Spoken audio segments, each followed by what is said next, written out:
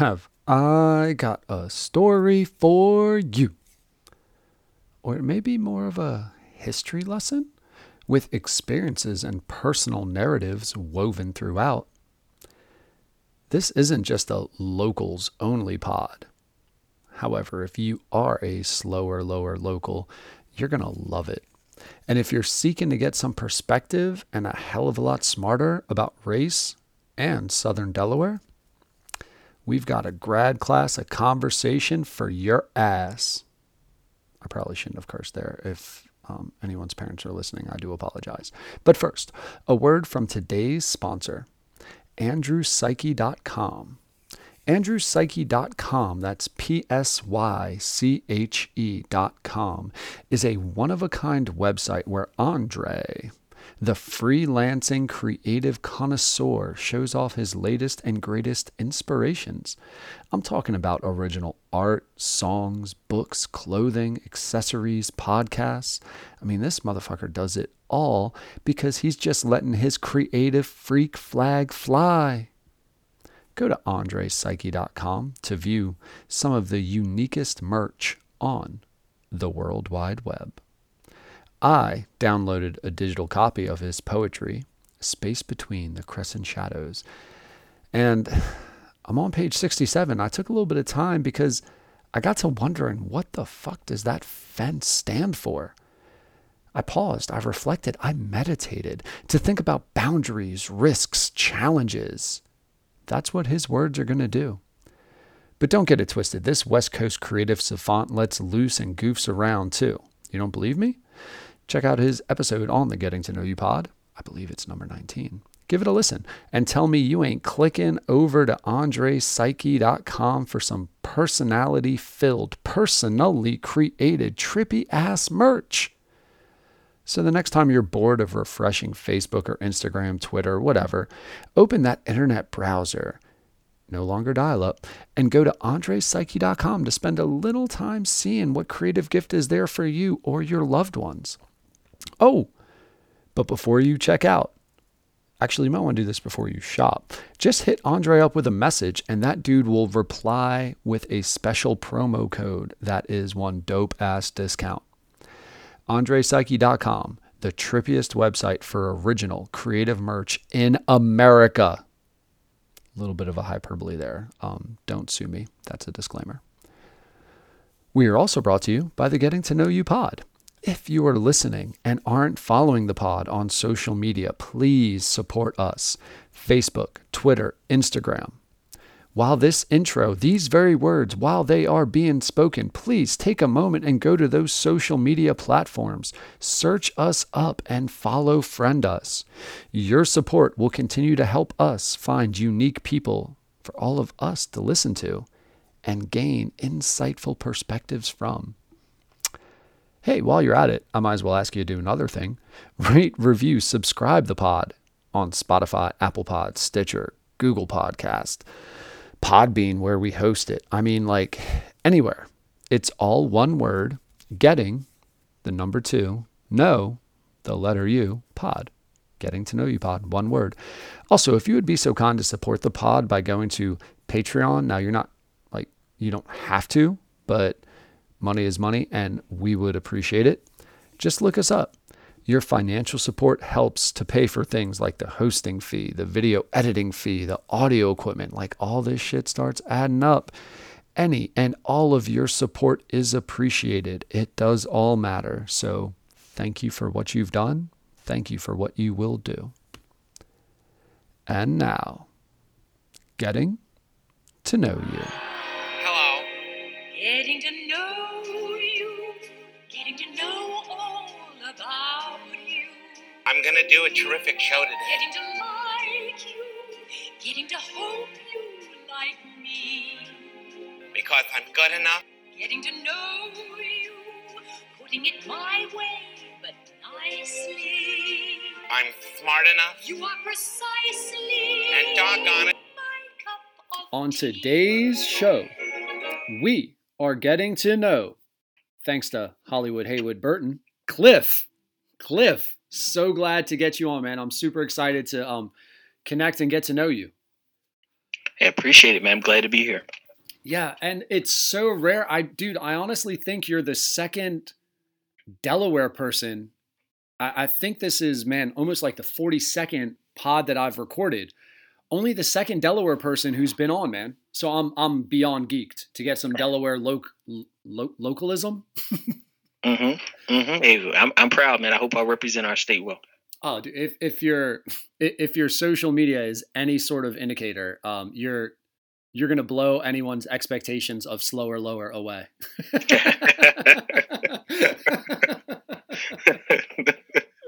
Good old slower, lower, huh? Dude, that's something like I didn't get. So I came here, I think, when I was maybe 11 or 12. I was in 5th grade, went to Lewis Middle School, had Dr. Morris, who are you familiar with Dr. Morris? Oh, yes. I got a story about him. I had him for 5th grade, too. Oh, no. What, dude, talk about a motherfucker that is like, this is what it is. And y'all are like, y'all don't run this. Bro, he used to kick me out every day. He used to kick me out every day. He'd say, you know how he stands, right? You remember how he stands? He'd stand in the middle of the classroom and he'd look at me and he said, Cliff, hit it. And I'd have to go sit in a little corral outside of his class. So he kicked me out so much, I think some days he forgot I was out there. What started that, dude? Like something had to get the ball rolling on that.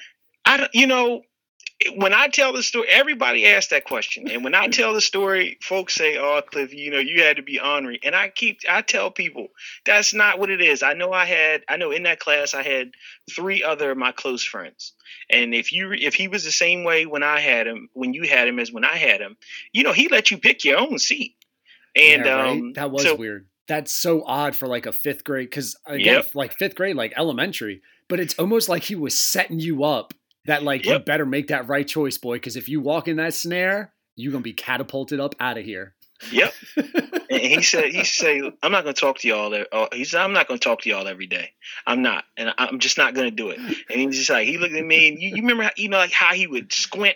Dude, he would look at you, he'd squint. God. And he's just like, so when I tell you to hit it, you're out of here. You just hit it. And I don't want no back talk. I don't want none of that. You just hit it. And we'd be sitting in class and sometimes they would be cutting up and he'd say, Cliff, hit it.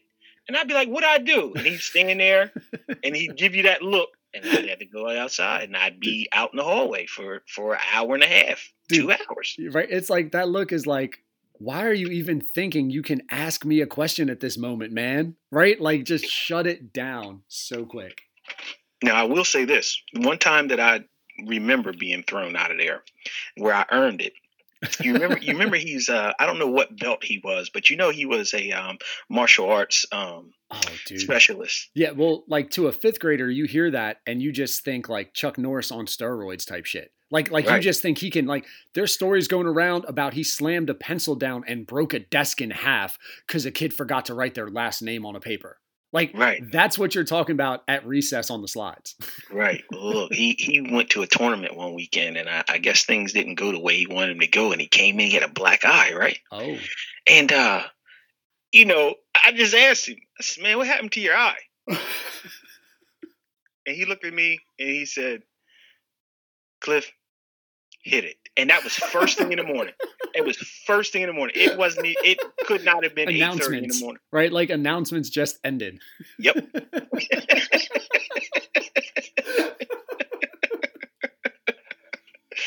Good old Dr. Morse. God. Dude, and teachers like, man, so that's amazing, right? Because like you hear a little bit about that and it's like, oh my God, he's so stern. Oh my God, he's such a jerk. And like, he would almost get blown up, right? Like social media wise, and you're not accounting for my child's trauma and the emotional needs and blah, blah, blah. But Dr. Morris got you to like, my man got it done. You were acting right. You were on task. You were learning. That is the expectation. And it was all, dude, it was for my first teacher in Delaware. I loved me some Dr. Morris. Oh, wow. Boy, I'm happy and sad for you at the same time. I mean, that should not have been your introduction to education in the state of Delaware. Dude, I wouldn't have it any other way. So it was him and the other dude that I loved. And man, I wish I could remember. I believe he passed away.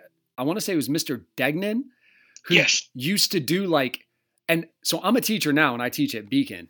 And homeboy used to get there like an hour before school for all the walkers and do like preschool dodgeball. Yeah. Were you a part of that? No, he came after I left. I graduated in '95, so I'm a couple years ahead of you. So he came after I left. I think he was pretty fresh when you guys got there. Yeah. So I was a freshman at Cape at 95. So I guess I was at Lewis Middle School like maybe 96, 95, 94ish. But dude, like that man, being a teacher now and understand the liability that man took on by himself to get there. And dude, there were like 30, 40, 50 kids. Word got out that you could play dodgeball before school. Like, I mean, it was, dude, it made people want to come to school to get dodgeball. And then you're just at school. Oh yeah. Like brilliant type of dudes. So those are my two guys that like my first experience with teachers at Cape. And I was like, I'm all in. I love the militant attitude of Dr. Morris. I was all in on that. Yeah, he's a piece of work, and I think he got out of the business at the right time, because I can't imagine him with these parents that y'all dealing with today. Little bit of a no comment for personal liability issues in case anyone listens. But dude, I think sometimes the letting your child experience adversity and letting them, like, believing in their resilience to figure it out is something that's so overlooked, man. And it baffles me. I'm like, why don't you want your kid to be tough or learn how to deal with this? Right? Like, you're not going to die. Right. And I get them at the next level. So I get them when they're college students and they're underprepared. Oh no, I wasn't. I don't think we cut off there. I was ready to listen to that, because that's something that you hear. And I've taken graduate classes, and I mean, to be a teacher, you get a degree, but then if you grab some areas of certification and specialize, you're grabbing graduate degrees, and you kind of understand like how to write. Basically, it's like, how can you communicate in several forms, and can you do it in a poignant, articulate, specific way that's interesting, which is tough, right? Like the first thing I realized when I got to college is I used the word "that" way too much. I use the word "that" in like every sentence to set everything up. And it's like, dude, you got 400 extra words in here. You're like, why are you making me read through this blubber? Like, fix it. And you're like, whoa. And at first you take it a little harsh, but then when you reflect back, you're like, man, that could have been nipped in the bud in like 6th, 7th grade. That's not difficult. Right. I think for me, as a freshman, turning in a paper that I thought it was decent. I mean, I know I didn't give it my all, but I felt it was a pretty good representation of my work. And getting that paper back, and for me, I'm in a introduction to American civics class, and this professor he just shredded my work. I think it had more red than it had black, and I was like, whoa. And you when they give it to you, in high school, the teachers gave you the verbal dialogue about the work that you handed in. They might write good job or needs improvement, but they didn't give you any detail. It wasn't. Yeah, it's not, dude. It's like it's like an NFL coach breaking down offensive linemen coming off the snap, like kind of a breakdown when you can get to college with good teachers. Like, it's intricate. Right. I mean, this professor, he run-on sentence, dangling participles. I was like, whoa. Why are you shifting your tenses from present to past? Right. And you're like, oh shit, am I? Do I? Did I? Which one? Oh fuck, what do I stick with? Right. Oh yeah, good old college, huh? And the interesting thing that you see circulating now, you get a lot of people, and it seems in America there's this disdain for higher education. And so, you get people who say things like, well, a college degree is just a piece of paper. And, I know people who never went to college and they make more money than people who went to college and they don't have half the debt, blah, blah, blah. those people don't understand that the experience of college is way more than just sitting in a classroom.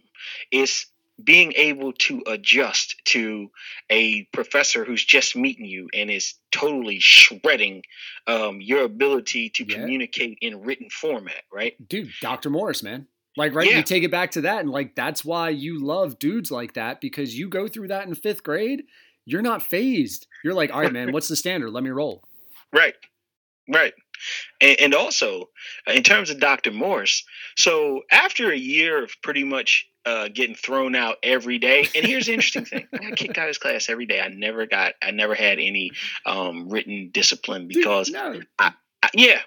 So you're not suspended. You know, it's not building up some weird point system. My man's like, I'm just not putting up with it. I'm sorry. Right. Go ahead. No, you're absolutely right. But when I got to the 6th grade, behaviorally, I was a completely different student, because I don't know if I was shell shocked that I was thrown out every day the previous year, but I knew whatever it was I was doing in 5th grade, in 6th grade I was going to have to do something different.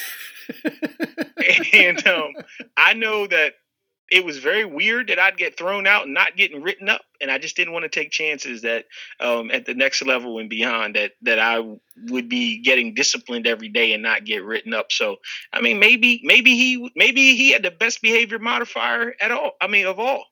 Well, right. So like, why do you think he didn't write kids up?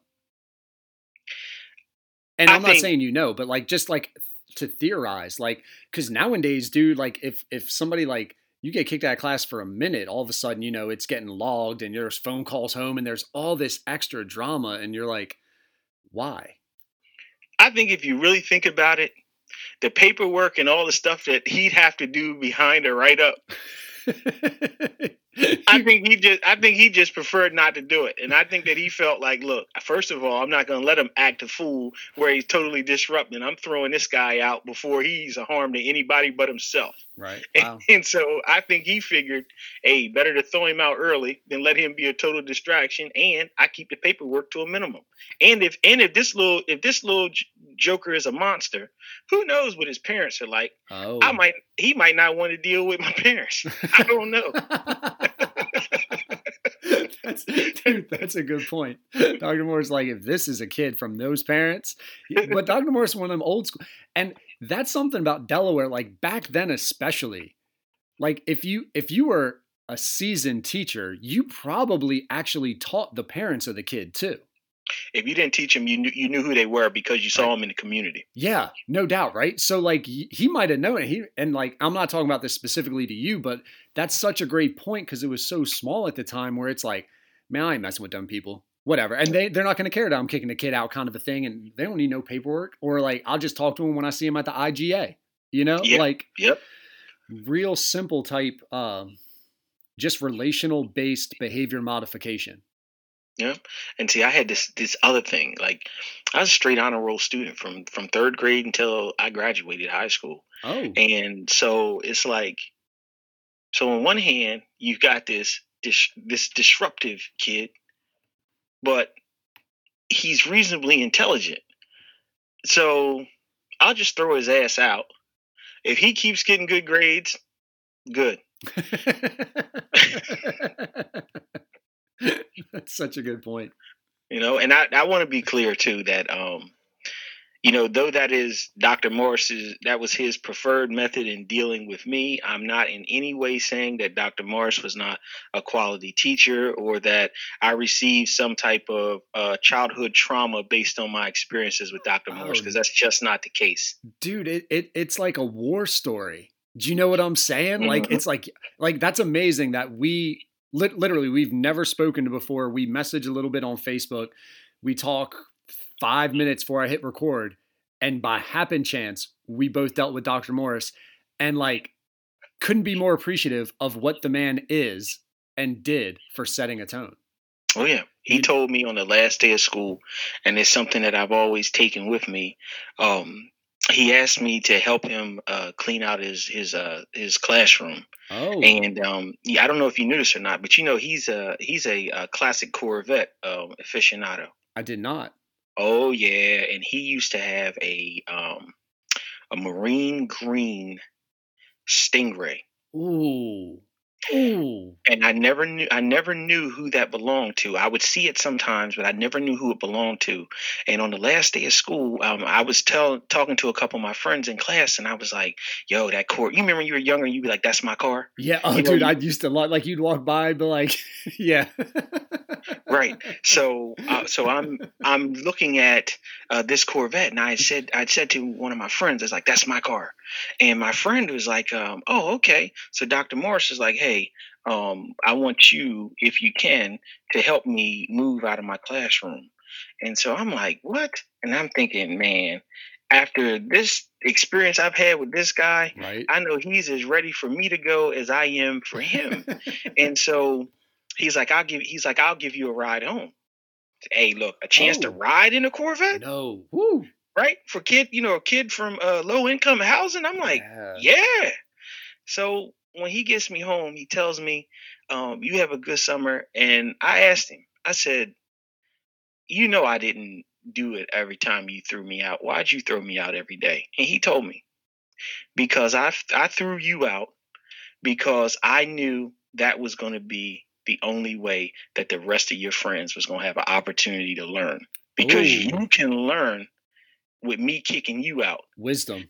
They might not could learn with me letting you sit there. It sucks because sometimes when you don't know someone, you want to pause just to let shit sink in. Mm-hmm. But people don't understand that is a legit, real strategy, because there are dudes that can clown the whole time and still pass tests and still get the gist of it, where the people they're distracting can't. Yep. And that's why I was clear earlier when I said that I want to be clear 100%. that I did not have some childhood traumatic experience in his class. Well, dude, he's a fucking doctor. Like, he knows what he's doing, right? Mm-hmm. And so I didn't realize this. So I grew up in New York City. My mother worked for KISS FM 98.7. So when I moved to Delaware, I didn't get the racial undertones in Sussex County. Like, do you know what I'm saying? Like back in and I'm going with college, and then later on in my life, I'm going through college classes, and I'm experiencing authors coming to my class talking about, like, you know why in Milford Dairy Queen has 2 windows, don't you? You know that was like prior to the Brown versus the Board of Education. And I'm like, Delaware? Oh, yeah. Like, it was serious. So all that to say, like, for a black man to be a doctor, that had to be somewhat of an anomaly to be like that official in the government stance. Or am I kind of like, again, I wasn't aware as a kid. Am I kind of misremembering that, or am I pretty accurate in what I'm feeling? So, though in those communities that fed the school district that we both attended and in that county, there were black doctors, but the frequency of them were few and far in between. Okay.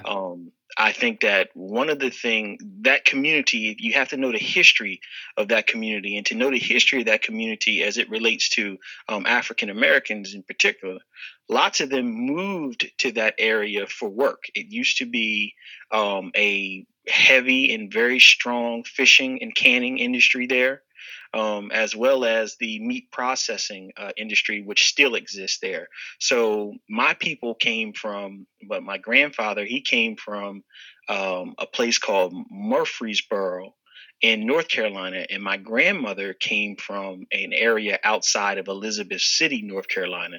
And both of them migrated to Delaware under different circumstances, but work is what brought them both there, seeking better economic times. So many of the African American families that were not indigenous to the county came looking for work, and that's why you have a heavy blue collar community of African Americans. Got you. So we're talking, and dude, and you're gonna know way more about this than me because, like I said, I'm a transplant. But is that like King Cole connection? Isn't that what Dogfish is now? Like, that was one of those huge spots where, but I didn't realize that. So that was like, and I don't even know how to ask this without sounding stupid, but I sound stupid often when I ask things. Like, why Delaware for the work? Is it more like pay? Is it more housing? Is it more affordable? Like, hey, I can make this much money an hour and I can then buy this much land, this much home? I think it was all. I think it was all the above. One of the things you have to remember: Delaware wasn't a destination place until probably 30 years ago or so. So there was a lot of land that was available. Some of it had to be cleared away, but where there's land for cheap, the availability of work, and other people of color, Gotcha. you tend to become a destination spot for like-minded folks. So I think that's how it winds up being a destination spot for lots of people coming. Like I said, the canning, meat processing, and the fishing industry. That's what's missing now. Now, when you think about you don't even think about that. You think right. Maybe charter boats or like booze cruises, but you're not thinking like we got legit fishermen here. That's right. Look, I'm going to hit you with something. I'm a historian too, so Dude, I love this stuff jumps out. I love it. So when you think of Milton, okay, you know what Milton was originally known for? Oh, dude, I feel so. I just kayaked the Broadkill to the Roosevelt Inlet, and I felt like when I was researching, it was originally a harbor for ship repair. For ship repair and building. It was the major shipbuilding and repair hub south of New England. No way. See? You would never think that. How about is that Milton. more what? So that explains the Mariner Middle School #1, yes. Right? Mm-hmm. Shipbuilder, like below New England, major. Yep. Holy God! How did the ships make it up that freaking like the Broadkill? Like, dude, just a launching location.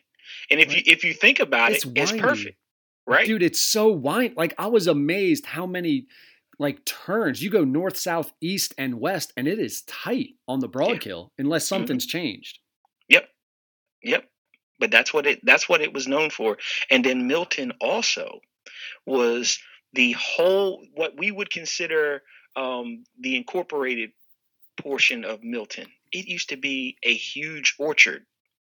When you go into Milton, and I know because my grandmother and her neighbors, between my grandmother's house and one neighbor to the right and one neighbor to the left, I'm just going to name the different trees that were in their yards. Okay. Cherry tree, crabapple tree, pecan tree, Whoa. Black walnut tree. Whoa.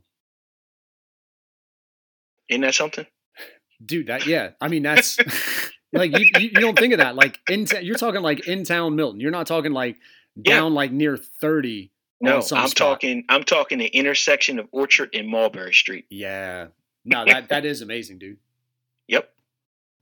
So, So, these types of things attract people, African Americans to the area. And then I think when they got here, compared to the places they were coming from, relatively good living.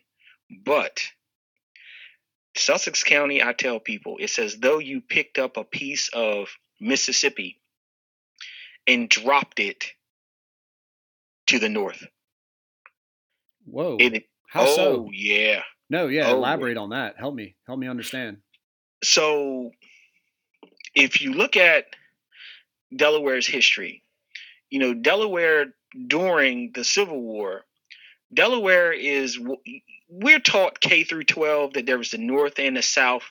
That's bullshit. Right? Just, because when you get to college, we teach it different. It's taught different. So you had the North, which is Pennsylvania and above. And then you have the South, which is Virginia and South. Dude, so and I'm just going to pause you there because not that I'm going to cut you off, but can I tell you that I didn't realize, and so I did a little bit of catering and I went up, I think it was down 14. It was just outside of Milford, but not hitting Harrington. Mm-hmm. And I roll up on this plantation looking thing and I'm serving hors d'oeuvres to all these uppity people. And I'm just like amazed by this old farmhouse from like the 1800s.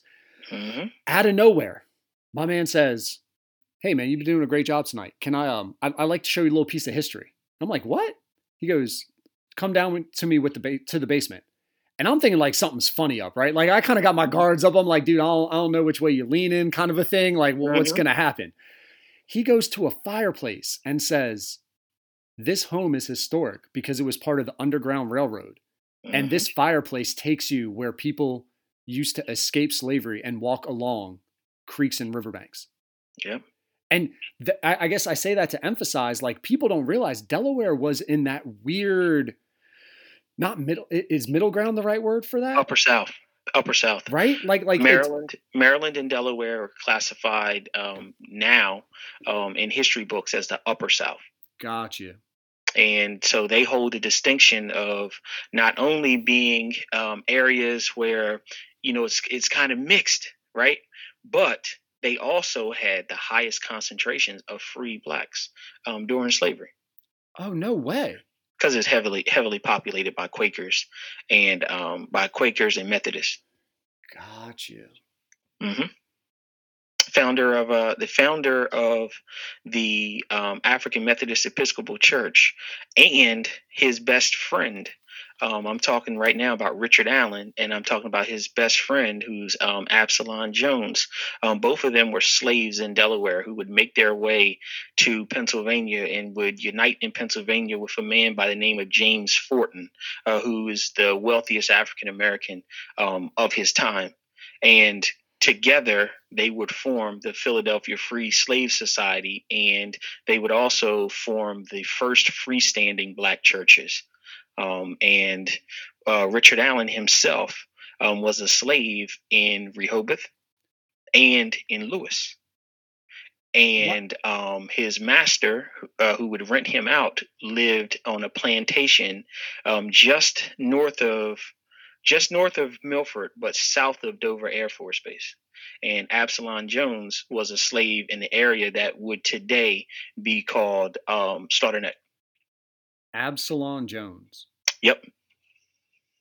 Jesus. So do you remember, like, what are we at? 35 minutes ago when I'm like, hey man, I'm just going to like keep asking you about you. And then all of a sudden you start dropping all this knowledge and I'm hella interested. This is what I do, man. Dude. Jesus Christ. Like, dude, I'm going to post this thing, be like, yo, locals only. If you ain't from Delaware, you don't even need to stop by unless you want a real education. Oh my God. Everybody needs this education, man. Dude, folks say Delaware and they don't understand just how rich and steeped it is in history and tradition. So, and this may come across ignorant as all get out. Richard Allen. Why am I thinking chickens? Is there a chicken connection? No, not at all. Just a different the different Allen name? family, poultry folks, no relation to him. Richard Allen is known most affectionately as the grandfather of the Black Church, because he founded the African Methodist Episcopal Church, which then and still is the largest congregation of African Americans in the United States and worldwide. Gotcha. Christian congregation of African Americans, I should say. Dude, so your family's in Milton. Why are you going to school in Lewis? So my mother raised my brother and I in Lewis. We are pretty much the only members of our clan that were not in the Milton or Slaughter Neck area. Oh, and were you one of the like West 4th Street by the other side of the Brick House Pond? Absolutely so. Oh, yes, dude. Give me that. Because, like, dude, there's still... And this is what I get upset about. You go for bike rides, you go walking around, and you see like the trailers that have like 4 additions built onto them. Mm-hmm. And like people are just slowly getting a means to expand their square footage. And you can hear people talking about like eyesores. And you want to say like, fuck off, man. Like, do you not understand that that's not an eyesore? That's historical. Now, It may not be as beautiful as whatever your shell built home, whatever, but like, it's not any less valuable. Right. So when I grew up, so Lewis, first of all, by Lewis natives, you delineate the different parts of Lewis this way. 2nd Street and that business district down there, natives refer to that as downtown Lewis. West 4th Street and where DuPont Avenue, Park Avenue, Johnson Street, they refer to that as in town Lewis. So you always knew, if you were talking to a Lewis native, exactly which part of Lewis people would be talking about. Say, hey, I'm going downtown. Then you're going to be down there, 2nd Street, where the bank and where the shops were. Right. But if a person said, I'm going in town, Lewis, then you were going to be in a neighborhood, in the African American neighborhood. And that was almost 100% African American. In town was 100% African American, as far as I can remember, from the time I was a baby until probably when I started high school. That's the late '80s. I'll say it's just a little bit before I went to high school is when demographically that area started to change. And I know I had a grandfather who lived in Lewis as well, and he moved out of Lewis after his home was damaged by Hurricane Gloria in 1987. And shortly after that, a lot of gentrification started to set in. Now, is it related to BB at all expanded? Because West 4th Street is kind of right there, man. No, maybe there's some historian out there that knows something that I don't. Gotcha. That's just how it was. I don't think the boundaries were drawn in accordance to anything nefarious that I've ever heard. Gotcha. I just know that there were prosperous African Americans who lived in those areas, and that's the area they lived in. And largely they lived harmoniously. They didn't have a lot of problems in terms of KKK activity or anything like that that I know of in Lewis or that I heard of growing up. And based on my family, coming to Lewis, like my grandfather, he went to Lewis in the late 40s, early 50s. Oh, wow. So stake the claim and then families just spreading out from there, huh? Mm-hmm.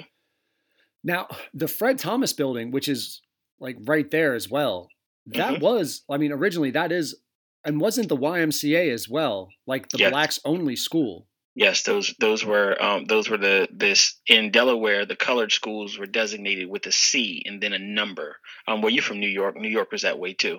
Yeah, but I didn't realize. Yes, those were the designated colored schools, and they got a boost from. You'll recognize this last name, DuPont. Yeah, DuPont. They got a boost from the philanthropy of Pierre S. DuPont when he used his personal finances. I believe it was to build 20 some. I don't know if it was 22 or 29, but 20 some. What became known as DuPont schools, but it was to provide better facilities and adequate facilities for African Americans to receive an education pre-Brown versus Board in Delaware. Right. And at the same time, too, Del Tech was the black high school, right? William C. Jason. Yes. God, that's correct. And that was a county-wide high school. Yeah, so wherever you went as an African-American kid in Sussex County, you had one it basically is like almost like Sussex Tech, where we're taking everything except you didn't apply. You happen to be an African-American, you're in. Absolutely. Yeah, man, when I heard that, I'm like, what? Yep. Like you just don't you don't even realize, and especially the YMCA. Like I guarantee you there are thousands of people don't realize like YMCA actually leases that from the school district that it's in. And it was a black school because from what I'd heard, African Americans weren't allowed to cross the canal after dark. And that's how West Rehoboth had kind of started. Yes. No, I mean, I'm again, this is what I hear, man. Feel free to correct me. I'm unoffendable. Yes, I've heard some of those stories. I'm not as strong with the history, but I do know that there was a divider. It would make sense that the canal could have been that divider. But I also know that West Rehoboth was first established as a camp, a white farmer who employed African Americans. He owned that parcel originally, and he sold the parcels to his workers because his workers were having a hell of a time finding reasonable and affordable housing. And that was one thing that he did to try to help his workers, and it turned into a flourishing community. God. So for all the conversation and dialogue about the deep-seated racism, we have to also understand that even then, as always, there were people who were trying to be change agents. No doubt, dude. Yeah. And are you looking favorably upon these DuPonts? Or are you taking that as pity stuff? Or are you taking that as like, thank you, man, for caring? Thank you for trying to almost right these wrongs? So, or is that, again, is that like a stupid question to ask, man? But like, no, I'm so interested in how like people perceive handouts versus hands up kind of a thing. Well, I think Pierre S. DuPont built the buildings. I think that he did it from what I've read and what I've been able to understand, because I actually know some of his descendants. What I've read and what I understand about him, it was genuine. It was from the heart, and he was about education. He got mocked at a convention because he was his family, they were chemists, but right. On top of being a chemist, he was an engineer. So he was at, if I'm not mistaken, he was at a convention in Michigan. And while he was at this convention, someone was telling like a horrible joke. They asked like, where are you from? And they were basically telling a horrible joke, essentially saying that Delaware is just full of hillbillies and, uneducated hillbillies. Right. And someone also made a off-color joke about, you can't tell in Delaware. You really couldn't tell a white person from a N-word because educationally they're about the same. And Pierre DuPont, he came back, and when he came home, number one, he wanted to help raise the academic profile of the state of Delaware, but he also knew and understood that African Americans needed an opportunity, because if there's a world full of people like this, because remember, he was filthy rich. Oh, dude, beyond filthy rich, like transcendent. In a world with people like this, even the lowest man would need an opportunity to succeed, and I think that is what motivated him to build those schools. What do you have any idea what was going on before those schools? Is it homeschooling? Like, no, are you going to church? No, they still had schools. You folks may do. Some folks had private houses that they had turned into schools. There were schools. Most of the communities had some type of resource. Now we know that African American children, especially coming out of slavery, were educated sometimes in churches or sometimes in buildings that were established in churches. I mean, that's the predecessor. And right. That's how most HBCUs came about in the early days as well. So, they were in Delaware, they were being educated, just the facilities were just subpar and nowhere near equal. Right. Separate but equal definitely was not applying to the schools in Delaware. Yeah, man. Like you look back at that just that wording, and you just cringe. You're just like, how did that pass the say it out loud test? Right. Like that kind of stuff amazes me. Cause it's so hard to understand. And again, dude, like I'm not super far removed and we're about the same age, but I just growing up, and I don't know if it's cause I was in New York and just being in a city, like you're just around all sorts of people. So you tend to not judge people with stereotypes, more like how they treat you. Do they follow through on their word kind of stuff? And it was odd to me. It really was odd to me. I remember moving down here being like, why do the black kids and the white kids not like play together? Like, why is it weird that I want to hang out with some of the black kids? like, why, and it's like, well, they're nice. They're kids. I don't get it. Like, it's just who you are. Like you go to your friends, and it was super eye opening to me. Mm-hmm. Yep. Man, who knew I would be speaking to a local historian. What do I call you? Expert? Savant? I'm this is just who I am. This is what I do. This is just what I do. It's just what I do. I'm just Cliff. For better or worse, Cliff brings out a wide range of emotions from folks in our home community. Some people absolutely love me. Some people cannot stand me. It's just what it is. Oh, can't stand you because you get like you don't. And again, maybe we're just being like cordial or whatever. Like, what can't they stand, man? Are you super opinionated about specific things or? So, first and foremost, I'm unapologetically black. right? I don't make any apologies for being African American. I love the beautiful skin that I'm in, right? And I'm highly educated. Clearly. Now,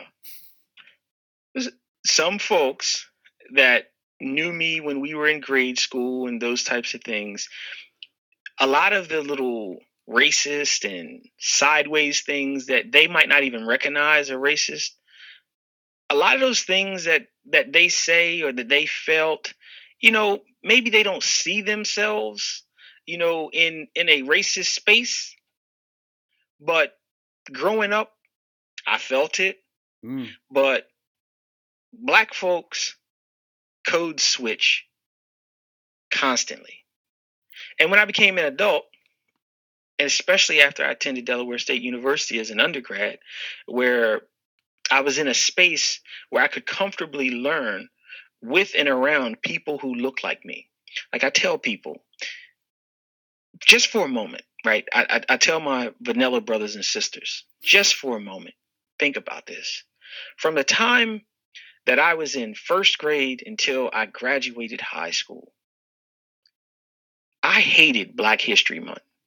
Oh, wow. I hated it because inevitably some white kid would say, why do we got to study Black History Month? We don't study White History Month. Oh, damn. And I used to, and I knew it would happen. I couldn't wait for February to come and go. When I got to Delaware State University, I realized just how traumatic that had been for me. Because no child, no student should ever feel like they're undervalued or marginalized. And that's what that experience was for me. I took as many Black Studies courses as I could. And the more educated I became, and the more I was in an environment with people who look like me, I began, and we're talking about not just people, from your local community, because that's what K through 12 is. I'm talking about Delaware State has students from all over the world. Yeah. That go there. And so, I'm there. I'm excelling because the Cape Littleton School District did give me a superior education, K through 12. Shout out. I would tell anybody I put my education, my K through 12 education next to anybody's. Right. No, dude. Man, if you're about it, man, those opportunities are there. Right. Yeah. So, I began to excel, and then as I began to excel, I would come back. But after I graduated from Delaware State, I got a job in Newcastle County. So I immediately moved to Newcastle County, which is where I've been since graduating from college. And the more I would come home, because I come home frequently, the more I'd come home, I start to notice differences. Right. And when I lived there, I didn't notice that a lot of people were just accepting of certain things. And I'm not. I'm very outspoken. I'm very articulate. And I do not have a problem telling someone, if you say something stupid to me, I will tell you that's the least intelligent thing that if it's today, I will tell you that's the least intelligent thing I've heard today. If it's this week, I will tell you this week. This, and I don't know if it's going to be the least intelligent thing I've said while we've been recording, but I am going to ask I think I have an understanding. When you say code switch, can you just, I don't even want to put words in your mouth. What do you mean when you're saying code switch? African Americans operate in a dual society.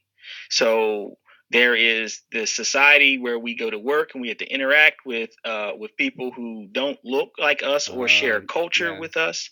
And then there is our life when we are among people who we share a culture with. Switching back and forth, navigating back and forth, that's code switching. Listen, when I hear a ignorant or unintelligent Caucasian person on my free time or at home that says something that is borderline racist, I'll say to that person, are you aware what you just said is absolutely racist? And if you said that to me again, it could be hazardous to your health. If your economic means relies on you having this job and someone says one of these things that's racist, but they're like, oh, I didn't know it was racist. If I told them, if you say that to me again, it's going to be hazardous to your health, I'm going to have to look for new employment. Oh, Jesus. So you have to be, have to be able to code switch. Gotcha. And so that's what I mean. Got you. And it happens. Man, so I'd spoken, and it was interesting because I had just spoken to this guy, Dylan, who's a Hawaiian, and he lives in Hawaii. And then I spoke to another guy, Dan, who's a white guy that moved to Hawaii. And Dylan didn't bring this up at all, but Dan, as a white guy, brought it up. And he said, Hawaii is one of the places in America where entitled white people come and face racism when they interact with the Polynesians. And their white privilege doesn't at all get catered to because the Polynesians are like, yeah, this is our land. The Hawaiians are like, dude, what are you doing? This is our land. Like you're not the minority, or you're not the majority right now. You're the minority. And right. It's almost like one of those things where you really can't understand. Like it's so hard to understand what that actually feels like with this code, like with code switching or like worrying about your employment because you can't act or react to unjust or just stupid shit that people say the way you want to, man. Like it's, right. Man. And I think, to an extent, other people code switch too. I don't want you thinking that African Americans are the only ones who code switch. Well, yeah, no, because there's social norms, right? Like there's social right. appropriate things that you just realize I can't curse around this person, or I need to act a certain way in this setting. Absolutely. Right. But people say racist shit all the time. And some of them don't really know that what they said is racist. A friend of mine that I grew up with, I can tell you that I don't believe that he's a racist, but he has a very strong relationship with me, and he's comfortable because I've known him since second grade, and I was talking to him one day, and he was talking about President Obama, and he said, I'm not a racist or anything. He said, but I swear, man, ever since Obama got elected, a white person can't say anything to a black person without them feeling that what is said is racist. Oh. And I turned to him and I said, correction. A white person can say anything that they want to say to anyone. I said, but the thing is now, most black people are fed up with listening to racist shit from white people. Mm. And they are telling you now that the shit you're saying is racist. You have had the fortune of growing up in a society where you've never had to think about what you said before. Wow. You just say whatever it is that you wanted to say. I said, now folks are more conscious and folks are just fed up with that and they'll check you. I said, now, depending on what you say, you might need a medic. And to who you say it. Yeah. And listen, and to that end, right? So I don't like or use the N-word. I understand there's lots of reasons why some people of color do. I'm not judging anybody else. I'm just saying I don't like it. It is what I call an at-risk word.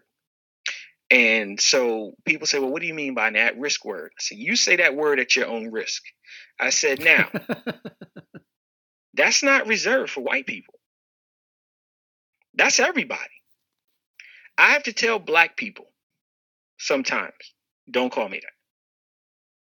And they be, oh, what do you mean? Blah, blah, blah, blah, blah. I'm just this. Don't call me that. It's at risk for everybody because you don't know. I know my family's history. I know how far and how long my bloodline has been in this country and what certain members of my ancestral tree experienced here And I never want to be referred to as that, not by a white person, not by a black person.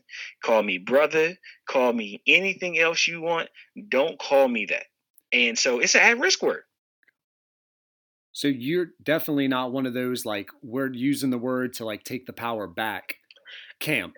No, I'm not one of them. I'm not judge. I won't judge other people who do. Right. But my thing is this: as I've gotten older, because I don't want you to think I never used it ever in my life. Because when I was younger, I've used it.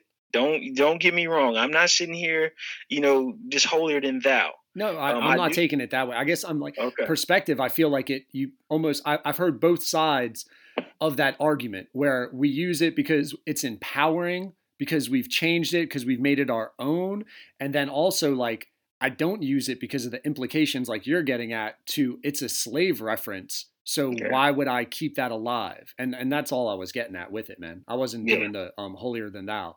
Yeah, no, I'm just saying. I'm saying about me and saying that because there'll be some black person somewhere like, Negro, please. You didn't use that word before. Well, right? Dude, if you're coming up in the '90s and like that West Coast rap is coming to Delaware, I mean, right. Like you're just hearing stuff and it's an explosion of like racist assault, but it's not, right? And I think that was the popularization. If you go like Dre, for me, it was, the Dre Snoop Dogg stuff where you're just like, holy shit, why is this being said so often? Yeah. And then like, I don't know if it's just coming of age or the market that made more people aware or comfortable, but you just started noticing it so much more where it's just like dropping into natural conversations and you're like, wow. Really? Oh yeah, the commercialization. I mean, folks found a profit in it, and for me, the commercialization of it started with NWA. For me, I don't know about anybody else. Like I said, I am a little bit older than you, so It's a little bit before Dr. Dre and them, but definitely with NWA. Yeah. They definitely brought it to mainstream and heavily proliferated the music. Right. I want to go back and ask you about Obama's impact in your life, man. Because again, I'm not trying to be a fanboy, but I kind of am a fanboy. It's just so enjoyable to listen to intelligent people explain things. Can you speak to a little bit about what it was like? Because, dude, you're absolutely right when you're talking about now you can't just say things as a white person and get away with it. You get called out on it. Where we had 40 plus presidents where you didn't realize there could be a different kind of president. Right. You have 43. Right. I'll say this about President Obama. He's a transcendent figure to me. And first and foremost, he was the first person. I spent a lot of time with my grandmother, my grandfather, my older members of my family. I was taught very well. And when you grew up in black families, like I grew up in black families, you learn respect. You learn the natural order of things from them. And growing up, especially when they saw that I had a love for politics and a love for history and law, they used to say, as it related to voting, because of where they came from, voting was very important to them. They voted every chance they could. Oh, I bet. Because they knew that their parents couldn't. Right. I'm talking about my grandparents now. Yeah. So one of the things that I used to hear growing up all the time is that you'll have a white woman president before you'll have a black president. And they used to say, you won't see a black president in my lifetime if you ever see one. Wow. Now, my grandfather had passed before President Obama, but my grandmother and many of my great aunts absolutely lived to see President Obama and to see both administrations, so both terms. So that was he proved one of the only times that they had said something that I could put my finger on and say, well, that wasn't true. That they taught me, that wasn't true. So there's that part. That's awesome. What was their reaction? Like, so you're talking a little bit of smack to them. Are they like happy that you're able to talk that smack? Or are they? I didn't talk smack to any of them. Really? No. You just kept it to yourself. No. Stop, buddy. Man. For real? Listen, my grandmother was think she was 80 or 81 when she passed away. I can't remember which one, and she passed away 2 years ago. As big a man as I am, because I'm 6 feet 330. Oh, as big a man as I am, and my grandma was a short little woman. My grandmother might be 5'4", maybe. You learn just the fear that this woman struck me growing up.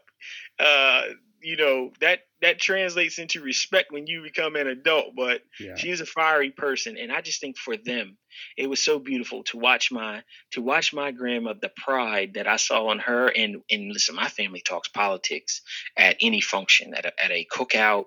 We will discuss politics. So my dialogue about politics you see on my social media feed. Listen, I was very well prepared first with my family, and then by education at DSU. But just to see how elated they were, and that something that was so far out of their imagination was something that they got to see. That was amazing. I also thought that for years they used to tell us, you can be anything you want to be. And, when they said it, they meant it. But I believe that in the back of their mind, they also knew that there are still limitations. And I think the election of President Obama showed people that when we say you can be anything you want to be, you could be the most powerful person in the free world. And to me, that is his lasting legacy. There's plenty of things that I could say that I'm proud of, but that is the greatest impact that he had, is the presence of knowing that the descendants of slaves in this country could rise and ascend to the highest office in the land. And then, of course, you have what we have today. God, what a 180. Jesus, it's so sad, man. It's so, man, like, I get it. Like, stock market was doing great. Appreciate that, right? Like, way to get the pension going. But fuck, man, like, Obama was just so, like, you'll hear clips every now and again, like when people like play stuff back, and you're like, just so fucking articulate, just got it. And at the same time, like, not to like demean him by calling him cool, but would be a great fucking hang. Like, you could just he always knew how to be relatable, even though he was so removed from the everyday person because of his position. He made you feel like, I'm going through this with you, because he understood it, man. Like, it sucks. Yeah. He had to just think, to be a black man in America and to make it to become president of the United States, you had to be supremely educated, right? And he beat a Clinton. He fucking beat a Clinton. Dude, I was reading this history book about when the nation was coming together and New York didn't want to ratify because they had such economical value in owning that port. And you know who was fucking going against the people who were trying to unite the country? The last name was Clinton. And I'm like, they've been running this country since the 17s. And Obama put her in her place. Yeah, it's amazing. It's just, he's a transcendent figure. And then, you go and you look and you say, okay, you have to be all these things. You have to be the best of the best. He had to be squeaky clean, because if there was anything in his background. Like a birth certificate? Right. If there was anything in his background, they would have used to stop his ascension to that office. Didn't they try? Jesus, didn't they try? And then you turn around and you get this. Yeah. This is a demonstration, right? When black people tell you that racism was alive and well in America, and since this is Getting to Know You, one of my major platforms as a social justice activist is around racial equity and racial equality. When I remember being a co-ed in college, and I remember I would tell white people, like, listen, racism is just as bad today as it was. They'd be like, oh, no, this is all in your head. And you'd be like, no, This is not in our head. This is what we experience. And they'd say, oh, no, you're placing limitations on yourself. This is a post-racial society. Bull hockey. So, like, dude, people don't understand, like, what I shouldn't say people don't understand, but I don't know if people realize, like, generations, like, there are people alive today that dealt with segregation. Yes. And like you don't realize, and a lot of the age, think about the people who are making laws and are in power. Are they young where they didn't know segregation, or are they older that were raised by people who had segregation times 10? Just think about this. Think about a 70-plus-year-old. Yeah. Who a 70-plus-year-old lived not only during segregation, but they grew up. That's what they don't think about, dude. Became teenagers. Yes. At a time when racism was openly allowed. Dude, and what are they hearing at dinner from their parents that grew up in the 10s and 20s? Yes. Or if you had a parent that was arrested at a Ku Klux Klan rally. What would you have heard? What types of things must you have heard at your dinner table? Yeah. Right? So if that child grows up, and when they grow up, let's say they go into business with daddy. Yeah. And when you go into business with daddy, you and daddy are caught discriminating against people of color. Maybe you think back to how daddy probably said some of the nasty things that were being said out at the Klan rally where he was arrested. These things become your norm, right? Yeah, dude, 100%. Now, fast forward, because you got to figure these are your formative years that you're hearing this stuff. Exactly. Dude, it's cementing in your brain. These are your norms, like you said. Yeah. Then you go on, and now that I'm approaching my mid-40s. Yep. I no longer associate with being young, because you can't say you're young on any level when you're approaching your mid-40s. You're middle age now. Right. So when I think about the most favorable times in my life, the times before I had relentless bills and responsibilities, right? You spending too much. I mean, you must dress too good if you got relentless bills. Right. That when you sit back and you think about those times, the greatest of times, doesn't it usually take you back to your teen years? Oh, dude, 100%. You're carefree. Like, there you go. You just like, yo, what's the curfew? Cool. How can I get around that? All right, cool. I'm spending the night at such and such's house. Oh, yo, we're good to go. Let's go. Right. Oh, right. Dude, 100%. 100%. And so now you fast forward and you're in your 70s. And you've got a major platform. And you tell people while you have this major platform that your goal is to return the country to a place where... Make it great again. Yeah. But great again for you is likely those formative teen years that we just described. Yeah, because if you really break it down, again, like, Trump's a little younger than Biden. He ain't that much fucking younger than Biden. That's right. So we're in 2020. Let's subtract 70. That's 1950. When was MLK shot? Right? 68. Like, yeah, man. So you start putting this together. That man, the totality of his teenage years are sitting there in New York with an entrepreneurial father holding on and trying to get cheap labor and swearing. Like, you can't imagine what this dude is hearing growing up. And not just him, anybody that's dude, if you're over 50, I might even say over 40, to be honest with you, man. Like, so I'm approaching 40. And again, like, you're kind of aware of it depending where you grow up. But it's so when people are like, yeah, man, racism kind of done. It's like, dude, all you got to do is to go to a parent. And it's pretty clear racism is nowhere near done. Think about it. We're the first generation to not experience segregated schools. Yeah. And you're approaching 40. But dude, I'm just in my early 40s. But dude, you're still in buildings, dude. I student taught in Milford where you're like, why do they have two water fountains right next to each other? Oh, shit. Yeah. You're still in the buildings. It's now condemned, but it's still in a segregated building. Dairy Queen is there with two windows for a reason. That shit blows my mind every time I drive by it. That will blow your mind. Let's think. How well you know Lewis Beach?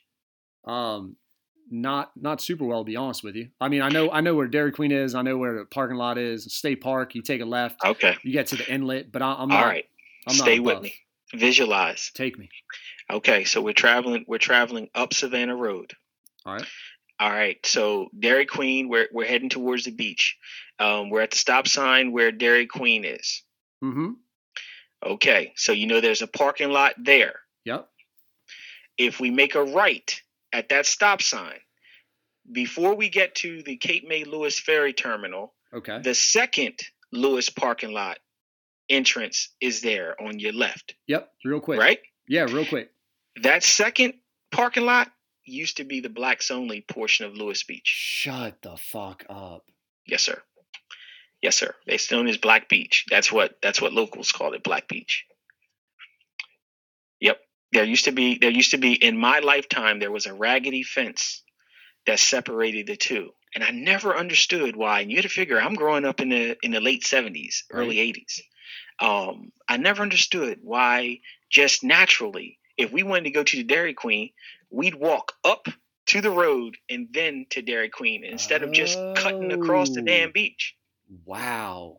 Because that old culture was still there. There were no regulations or anything that said you can't do that anymore. But the culture, you figure if our parents, that's how they grew up and that's how it was when they grew up, what are they teaching us? Yeah. And that small town stuff too, like how many cops are in the town at that time? And like, how did you go to school with that person? And if you do something, where do you fall in that person's social circle to either help or hurt you? Right? Yeah. But that was also true community policing too. Stuff got solved. Crimes got solved. I know there's some murders that didn't get solved in Lewis, but crimes generally got solved because everybody knew everybody. You'd have to be a jackass to rip off a store, and these people know who the hell you are. Yeah. These people know who you are, and just a Sussex County thing, and maybe you'll understand. This will strike a chord for you coming from New York. When you got here, you probably learned quickly. In Sussex County, it's your last name first. People want to know who you belong to. So true. And then figure out who you are among that clan. So, dude, my name is O'Grady. I have yet to meet another Delaware O'Grady. Okay. Do you know what I'm saying? And like that put me on the outs in so many ways I didn't realize at the time until you look back and you're like, no wonder they don't give a fuck. Like, man, you ain't Lingo. Like, if you were fucking named Lingo, you'd be cool, man. But you ain't a fucking, like, right? Like, all these names. So, Jesus, that's poignant, dude. That is so true. Oh, yeah. Folks will figure out who you belong to. And once they know who you belong to, so you're a Howell. Okay. I know some Howells. I'm going to figure out exactly who you are among that clan. I'm going to go to the Howell that has the most clout, too, because I'm going to make sure that you get the message, young man. Dude, and that's how stuff got done. Dude, that is so. Me and my friends, 2 or 3 of us, and I forget what we were doing, but we thought we were being slick by that cemetery, by what used to be the what was it before? It wasn't a CVS, Edge Hill Pharmacy. Yes. Edge Hill. Oddfellows. You talking about Oddfellows? Oh, it wasn't Odd. I don't think it was. I'm talking about the cemetery is Oddfellows. On top of it? No, the cemetery that you're talking about is Oddfellows Cemetery. Oh, got you. Okay, yeah. So we were doing something back by like Blockhouse Pond, something around there. And Bo Gooch, who was our Pop Warner coach, I think we might have been like trying to do like firecrackers or something. And he was Lewis Police. That's right. Chief. He was chief then. Fucking Chief Gooch came and snatched us by the neck. And I can't remember the dude that would coach with him, but they had our 3 little scrawny asses. And I'd never been so scared in my life, man. And he's like, I'm not a cop right now, boy. Do you not realize this? I'm Bo Gooch. And you're like, what the fuck? Like, don't I have rights? And he's like, you got no what are you talking? and like put the fear of God in you. And yeah, we never went back. We were like, okay, that is so not worth it. Yep. And you can. Those are timeless. Those are timeless treasures of growing up in a small town, and those types of things I cherish. I absolutely do. Yeah, well, it goes back again to Dr. Morse. Like, dude, could you imagine if Bo Gooch would snatch up an 11-year-old punk now, put him in his spot, and I deserve to be in the spot. But like, almost like what you were saying about Dr. Morse, and I'm not saying anything poorly about Coach Gooch. Like, dude, thank you for helping me not to be an idiot. But could you imagine if I come home and tell my mommy that, oh my God, Coach Gooch put his hands on me and he grabbed me by the neck and he yelled at me and maybe said a curse word. And like, now all of a sudden that's on Facebook or something. And now the man got to deal with it. And he's like, no, I'm how come you weren't policing your own kid? Why is that on me? That's right. Yeah, dude. No, you're so dead on about that community policing back in the day. I hadn't even thought about that. Mm-hmm. Yep. God. Memory lane. Yes, sir. So tell me about a stupid thing you got caught doing in Lewis. Because I know there had to be at least one. You had to be probably more than one the way you're giggling. But there had to be some stupid, God, I can't believe I got caught stories peddling around Lewis. No, not in Lewis per se, because my grandfather had a lot of clout in Lewis, and my grandfather was a hard man. My grandfather would whoop your ass. Straight up. So let's stay there then. Tell me about your grandfather. What was the clout? Like he just was muscular, or like what do you mean? Well, I mean, so he was just a hardworking guy, and I think because he came from a different community entirely, so that he didn't have any family ties to the area before he came. He did ultimately migrate his sister up into the area, but he was a hardworking guy. He was a handsome guy. He was really tall and really strong, and he brought, well, he's passed away, so this is fine. He brought a skill with him from North Carolina, from the Prohibition age of alcohol. Oh. He brought a skill with him, and that skill afforded him some clout in the African American community. And so lots of people knew him, and lots of people knew his children, including my mom, and then of course his grandchildren. So, I really didn't do any silly things in Lewis. In Milton, where the nucleus of my Howell family was, oh boy, there's so many of us, man. My grandmother's grandchildren were all stair steps, so we're like a year apart. Oh wow! And shit, man, my grandmom had 7 children. Oh, so most of them had children, right? So, man, we used to do some crazy. Man, I don't know how my grandmom kept her sanity, because my grandmother also coming up here from a place called Newland, North Carolina, they brought these family values with them, and when they came here, they just kept the same values. Like she grew up among all her first cousins. She grew up among them, and they grew up like brothers and sisters. Okay. So now she's got grandchildren, and she made sure that her home was a hub for activity for her grandchildren. So we'd all be over there, and so we grew up like brothers and sisters, not first cousins. And right. Man, because it was so many of us, man, she used to tell us, I get so sick and tired of people in the neighborhood claiming about one of y'all doing something. Y'all play with each other. Stop playing with these other kids. Just play with each other, because I'm getting tired of it. Man, we did some of everything. Man, we turned over all the tombstones at this African American cemetery that's around the corner from our house. We didn't know. We used to play kickball in the just in front of the graveyard, because there was a grass lot, and then you had the grave sites, which were probably a couple hundred feet back. And because me and one of my cousins that I was closest to in age, because we were at that age where the older kids wouldn't necessarily allow us to play unless they were shorthanded. Yeah. Oh, dude, those are the worst years. We're just like, you show up and you got to watch, and you're hoping that like some kid's mom calls them home or whatever. Or like somebody gets in a fight, and then they're just like, man, I'm out. And you're like, cool, yeah, hey, give me, yeah. Oh, yep. Dude, that's the worst. We found out that tombstones were movable. because my cousin and I were wrestling, or when you're younger, wrestling. Right. We were wrestling, and he pushed me into one, and it fell over. Man, once you know that that they could fall over, what do you think two little kids did? Dude, it's on. Now, were y'all switching them like we used to do the real estate for sale signs back in the day, or no? Yeah, no, we didn't do that. We weren't thinking about that. We just pushed them until we knocked them all down, and somebody called up.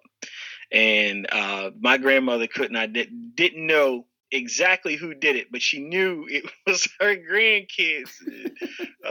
We all got punished, man. And the ones who had nothing to do with it, because we grew up with rules too.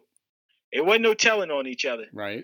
Whoever the authority figures were, they had to figure out who it was. And if the punishment came down and the wrong person got punished, you just took it. Suck it up, man. Because I'm going to take it for you. You take it for me, man. I'll take it for you. Yeah, and hell, you got to figure, man, my grandmom had, at that time, because she got a lot more now, but at that time, it was easy. 6, 7 of us. God. Easy. God, so the chances of her being for certain. Yeah, probability. Who did it? That's right. That's right. God bless her. I love and miss her. I do. But dude, it's awesome when you got strong people in your life like that, so that you can act a bit of a fool but not become a fool. You know, because it's part of growing up. But you need something that just keeps bringing you back to not going over that edge, you know? And you take my grandfather, for example, in Lewis, and the reason I wouldn't cut up in Lewis. In Lewis, my grandfather's side, he only had 3. Me, at that time, it was me, my brother, who is 3 years younger than me, and my cousin, Kevin, who is a year younger than my brother. So for my grandfather, it's simple. Which one is it? Is it the big one, the middle one, or the small one? He just had one identifying factor. Yep, because they were all boys. It was all boys. Which one was it? Was it the big one, the middle one, or the small one? Right? That makes sense then.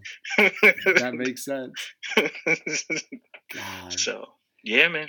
Yeah, dude, so, and just as a side note, like talking about like getting whooped, like it's hard for me to deal with people that help kids to feel like they got the power in the family dynamic. Am I just all the way wrong with that? Because am I wrong and I have one daughter. Am I wrong that I love the fact that she knows if I want to, it's over? Right? There's that little sense of fear where it's like, no, girl, like, do you need to feel this or do you get the message? And I feel there's some value in that for children, but maybe I'm wrong, because you know what, in your current profession and in my profession, we can't speak on that other than how we grew up.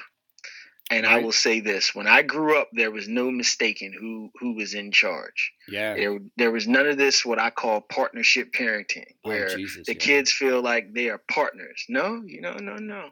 Yeah. No. You're not a partner. I pay the bills. I subsidize your entire lifestyle. Dude, at best, you're an employee. Right. Unpaid one. No doubt. Bitch, you're an intern. You ain't even an employee. You don't even get benefits. Right. We are not partners. Yeah. Yeah. It's a weird dynamic for me. And it makes me think like, why? Like, how did that, was it not like, is it always like that in just different circles that I wasn't a part of? Because I'm trying to think back to like all my friends. I was a little trailer park dude in Harbison and Tall Pines. That's kind of where like, after we moved from Lewis, we went to Tall Pines Trailer Park. Mm-hmm. And I'm thinking back to like the kids I ran around with in Lewis were almost on that like partnership parenting thing, which I love. But like you get to Tall Pines and like who's in charge, man. Like your mom says come in, it's like, yo, I gotta get in. I'm not trying to be in trouble. and like it's like, yeah, that's just what you did. And it makes me wonder, like, why does that circle feel that way to just let kids have so much power? I've never understood it. I got a story for you. Good. I'm playing Little League. I'm playing Major League. I'm probably 11 years old. And I see this kid from school, and he's acting up. His mom is like, "Come on, let's go home." He's like, "Shut the fuck up." Oh no, bro, no, bro. First of all, oh god, dude, in there's my neighborhood, in town, Lewis, it didn't even matter if that was your parent. If you said some shit like that to an adult and someone saw you, they'd whoop your ass, take you home, you get your ass whooped again. So I'm seeing like, and I'm seeing a kid, and so listen, right? In full disclosure, I've been cussing since I was in like second grade. Because remember I told you about that skill that my grandfather had. Yeah. So he would have some of his clients would come to his home, and they'd hang out in the yard, and I'd heard lots of colorful language. So I knew in second grade that there were words that people didn't say. Code switching. Normally, code right? switching. But these words were cool. Yeah. I also knew you couldn't say those words. Those words you couldn't say as a child. Yeah. So, like the F word? No. Come on, man. The F word is at the top of the list. Dude, yeah, that's straw. I don't even know. Like what is the like not straw that broke the camel's back.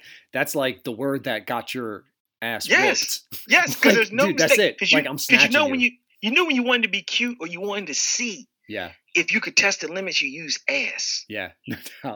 Right? You'd be like, you're a jackass. That's bullshit. What'd you say? Yeah.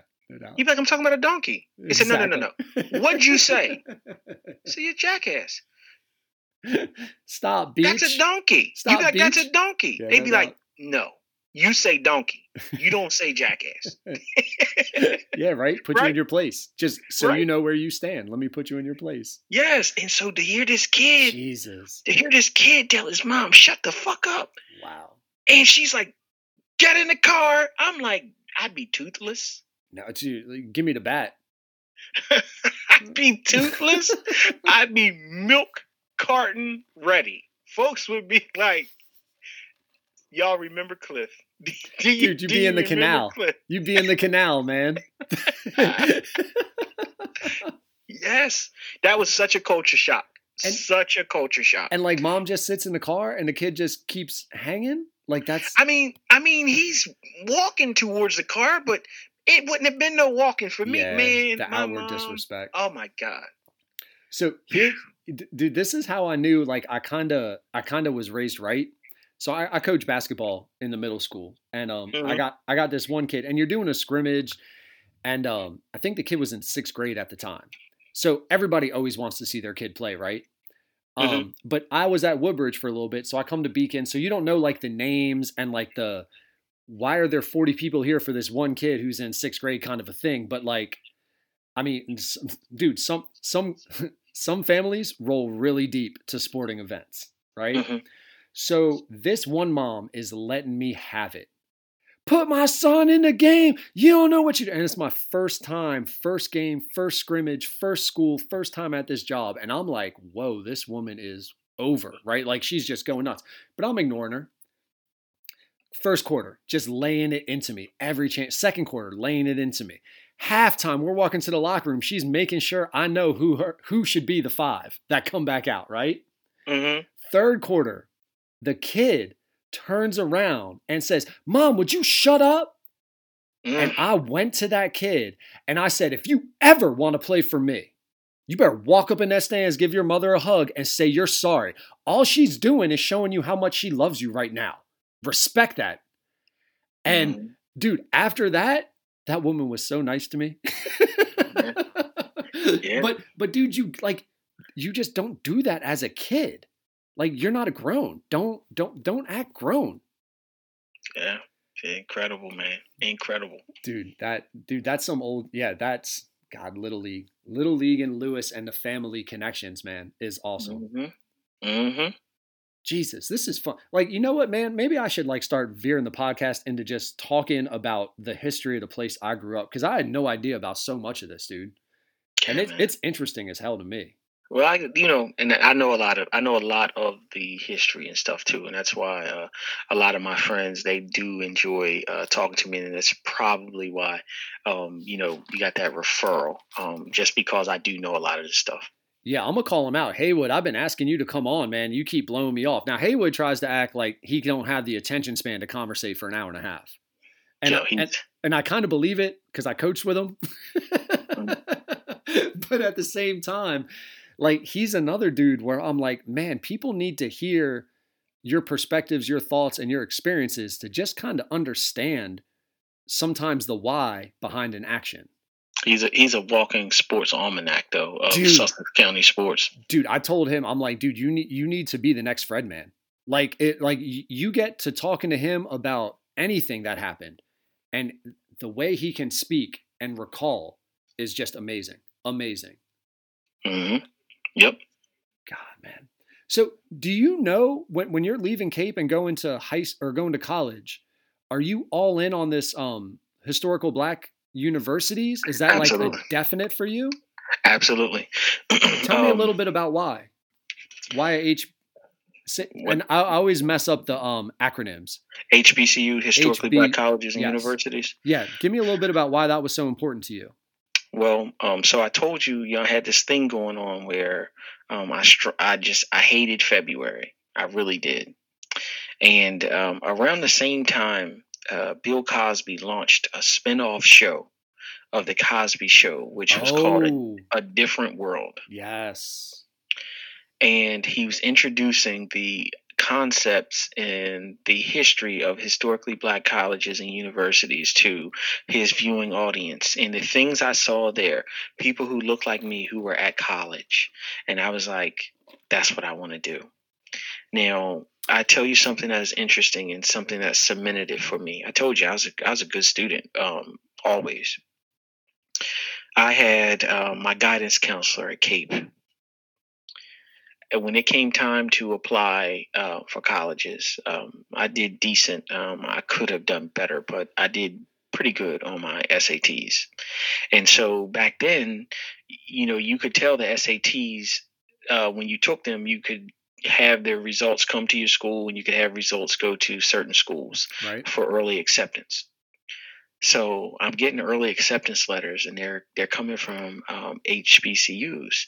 And my guidance counselor says, so, I'm getting these acceptance letters. She was like, who all did you apply to?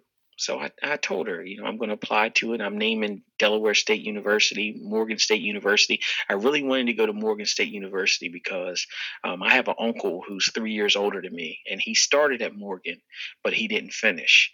And I've always been in a soft competition with him in a positive way. So I wanted to go there. I'd also applied. It wasn't Howard. I applied to a HBCU down south. I can't remember which one. It's a long time ago now. So she was like, you're not going to apply for, and she was uncomfortable. She's like, you're not going to apply for any regular colleges? Oh, Lord. And I said, did that stick with you? I was about to say, did that just trigger it right there when she said regular? Yeah. She's like, yeah. I said, yeah. I said, I want to go to a college where I can feel comfortable, where I no longer will be one of 2 or 3 African Americans in a class. I want to learn around people who look like me. She said, well, that's not real life, don't you? Oh my God, dude. Listen. Oh my God. From that moment. What the fuck? Yeah, and this happens to Black and brown children more than people think. And God. Yeah, so behind closed doors, right? Yep. God. So from that moment, God, and I'm hoping that maybe she changed, which is why I'm not saying her name. Yeah, right. Absolutely. But if I had to bank on it, she probably didn't. I said, I never ever want to speak to this woman ever again, and she can't guide me for anything. And you figure that was my junior year. Wow. For the rest of my experience at Cape. Yeah, and I'm just gonna pause you there because I feel like it's way easier now to get yourself into a college without a guidance counselor. Mm-hmm. But back then, What are we on, dial-up at this point, if that? Oh yeah, hell, I was introduced to the internet at college. Yeah, so like the connections of how to apply for things, you're not just attaching a document and sending an email. You're not logging onto a website and filling out an application and clicking submit. That guidance counselor is your lifeline to next level for so many kids. Right. I just wanted to like try to contextualize that. Right. And so wow. Let me give you the cherry on top of the ice cream. Oh man, I don't know if I can handle it. I got a stomach ache already. So it's senior awards night. And you know that they're there and they're handing out, the awards, the different scholarships that you've gotten, the different awards that you've gotten. So on awards night, I have to stand up there. And remember, your guidance counselor is the one who presents you with the awards. God. So I've got these awards and I've got these scholarships. And this woman is standing up there and she's reading these and, of course, says, that he intends to attend this university in the fall. And the whole time, I've got to stand there and take a picture next to this woman who asked me, why was I only applying to non-normal schools? Knowing that your parents, grandparents are in the audience and they want nothing more than that picture to go up on a wall. Yep. Ask me if I have that picture. Oh, I mean... Just knowing you for this hour and a half, I'm gonna say not only do you not have it, you probably did something with it if it got sent to you. Trash that bitch.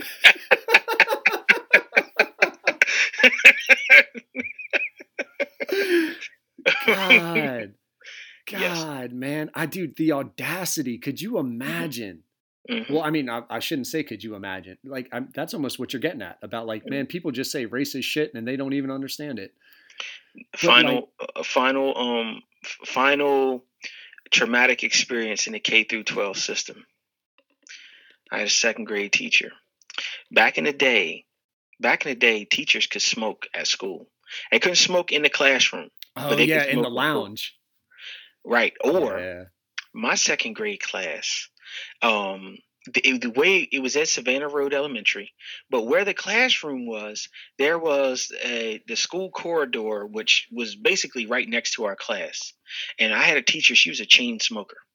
So she would give us assignments and she would go and she would walk outside the door and she'd smoke a cigarette while we were working on the assignment occasionally, right? Now, this might give you, because this is second grade, and remember, I didn't get Mr. Morse for 3 more years. Yeah, all right. So one day she goes outside, and because she was a chain smoker, her hands, she had shaky hands. Oh, yeah. And so when she'd go to write on the board, right, she'd always have shaky hands. So, you could hear the doors opening and closing. That's another detail I want to give you. So I knew when I heard the door, when she walked out the class and I heard the door open, I knew she was outside and I knew she was smoking. She was going to be out there for a little bit. So I walked up to the chalkboard and I picked up a piece of chalk and my hands were shaking, right? I was doing the shaky hand thing. Like you a chain smoker. I said, class, pay attention. She comes rushing back into the classroom, right? And like I said, I could hear the door. So when I heard the door, I put the chalk down. I went and sat down in my seat. Yeah. She tells me to stand up in front of the whole class. Oh. So I stand up. She's like, what is that you were doing? And I was like, what? What? I don't know. What? I wasn't doing anything. She says, yes, you was. I saw you. She told me in front of the entire class that I'd never be anything more than a piece of ghetto trash. Oh. And because of that, about once a month, I check the obituaries to see if she's gone. Wow. Yes. This stuff happens too. So for your listeners, this stuff happens to our children in the education system way more than you would believe. I'm writing a book. I'm in the early stages of it, and it's called Little Black Boys in a White Man's World. And it talks about, and it's going to talk about basically the moment that little black and brown boys and girls enter the education system, they should be armed with a backpack and a flak jacket, because the assault on our culture begins then. Was I a bit of a class clown in that second grade class? Yes. Yeah, but you just need to be put in your spot, dude. You don't need to be labeled like that. Right. Right. And yeah. And so that gives you an idea of the duality and the two different worlds that I had to walk in and navigate in K through 12. And that's how I wound up knowing that I was going to an HBCU. No ifs, ands, or buts about it. God. Yeah, you just can't. I don't know.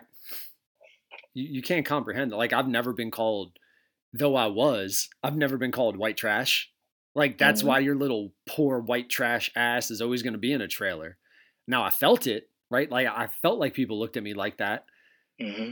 But I never got, and I don't know. I never grabbed chalk in second. Maybe I did. I don't remember. It was funny, man. It was funny. But that's the type of shit, like, you got to laugh at what kids do, man. Like, especially if, like, by the way, should we call the principal in here? And is he cool with you leaving all these kids unattended so you can go fucking smoke? Like, but it was a different time, man. Dude, I don't even 100%. Think she would get in trouble for that, because how close because like I said, she'd just go outside the door and there was windows. We had windows in our class. So that's how she saw me. She saw me with the chalk. As a second grader, you don't think things through. I just knew she was out there. She was smoking. Yeah, I had no idea that when she smokes, she's looking in the window at us. So I saw an opportunity for my comedy skit. Yeah, you're playing checkers. She's playing chess. She's looking at the whole board. Right. Yeah. Yeah. Early moments of Def Comedy Jam. Dude. Yeah. Oh, shit. Talk about another like commercialization that just fucking HBO puts that shit on, and you're like trying to figure out how can I get HBO to see this shit. Yeah, man. So I guess I want to stay a little bit with the education. Is this why education and being an educator is so important to you, or did you? Because you're also such an advocate and a historian. I guess I'm curious that how the HBCU, did you go in as an education major, or are you kind of like figuring out what am I going to do? No, my undergraduate degree is history and political science. When I went to college, my aim was to go to law school and be defense attorney. And shortly after I got my undergraduate degree, after being broke most of my life, and for those 4 years, I got a pretty good job offer for a local state agency that worked on criminal justice. And that agency put me in contact with members of the courts, members of the defense community and the prosecutorial community. And I started to see it wasn't so much what you knew. Lots of times it was who you knew. And that kind of turned me off from, wanting to dedicate my life to a career in law, if that's what it was going to be. For sure in Delaware, right? I mean, for sure in a small state like Delaware. Like, people don't understand how small Delaware is when you get up that totem pole. Yep. And so education itself was stressed by my grandparents and my great uncles and great aunts. They always told me that you get an education because that's something that they can't take from you.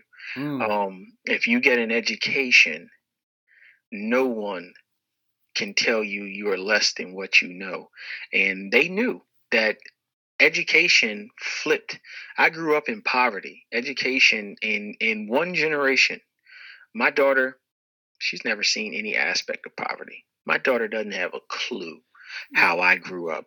And I'm so going to bring that up. On one hand, that's a good thing. Right. But on the other hand, she's missing so many values that I learned, growing up in poverty, just the appreciation of material items, like material items really aren't important. But if you have them, that shit's a luxury. Yeah. So you take care of that. Dude, fuck material items like Wi-Fi. Wi-Fi. Yeah. Dude, I take her Wi-Fi. Yeah, she thinks the world's coming to an end if I take her Wi-Fi. Dude, it was a battle Dude, I'm bussing tables. I'm cutting grass. I'm like, Mom, can I pay this internet bill for 6 months? Here's the 6-month minimum. Can we please get internet at the house? Mm-hmm. Do you know what I'm saying? And like, Yeah. dude, that's such a thing that, I don't know. And I didn't mean to cut you off about your educational trail, man, but that just as another father, that's something that I so worry about. And it's almost ironic, the fact that like you grew up through this poverty and you appreciate it because it helps you to kind of get that hustle, that mentality of figuring out how to succeed. And it's a real worry, almost like second generational wealth, where like, will my child be successful, or am I actually doing them wrong by limiting their struggles? Right. And think about this. My grandmother had 7 children. 5 of her 7 children got college degrees. Wow. From associate's degrees up to master's degrees. Dude, say that one more time. Your grandmother had 7 children. And out of her 7 children, 5 have college degrees. And that's not you. That's your parents. That's my parents' so generation. Again, that's if we're put 100%. Yeah. So again, put that into that perspective of time and place. That's right. To get those kind of things. My grandmother did not have a high school diploma. Wow. Talk about and like so. And I'll just say this, like, and I want to say talk about breaking the cycle, because that's how they talk about it, like in education.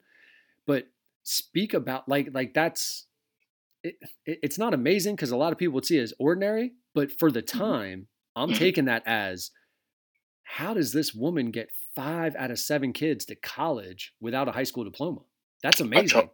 By talking about the sacrifices that she had to make and what her life was like. My grandmother, she worked 30 some years in the poultry factory in Milton. It had different names. It started as Paramount. Then it went to Cargill, and then it went to Allen's.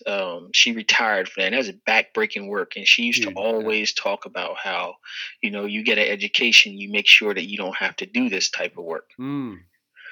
And so it was always driven home. And that's why you see me be so big on education itself. Also, HBCU, I told you how I landed there and the way it transformed my life, the way it allowed me to be comfortable, and it put me at a place where, by the time I left Delaware State University, I served as debate team captain. I had also become the top major in the political science department. My senior year, I was top major. So, I was able to excel among people who come from lots of different places. So it wasn't just that I was a really smart person from my neighborhood or from my community. Yeah, that's empowering. Right. So I knew then what attending that HBCU had done for me, and I knew the power of it.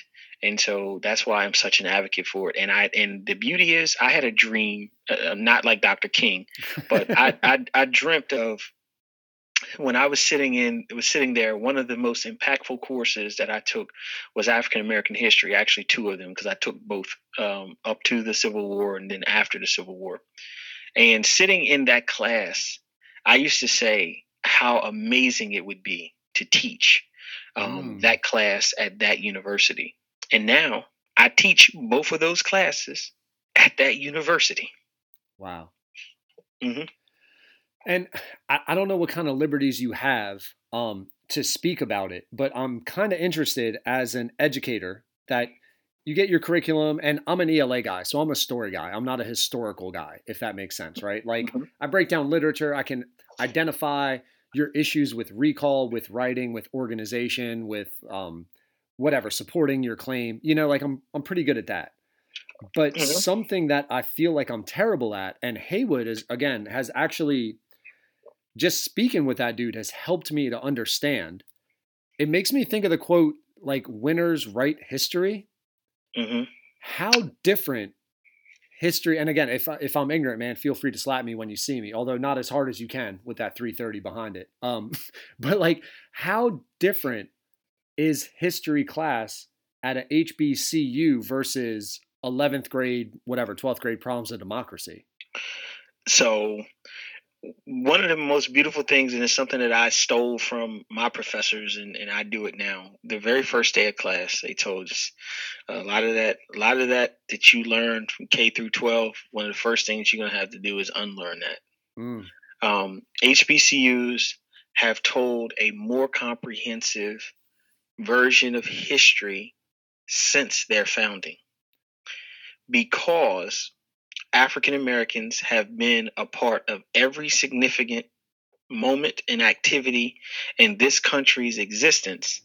When we had the opportunity to tell our story and to tell our truths, we were always presenting a more comprehensive version of history, because we were not marginalizing or minimalizing the impact and contributions of any other people.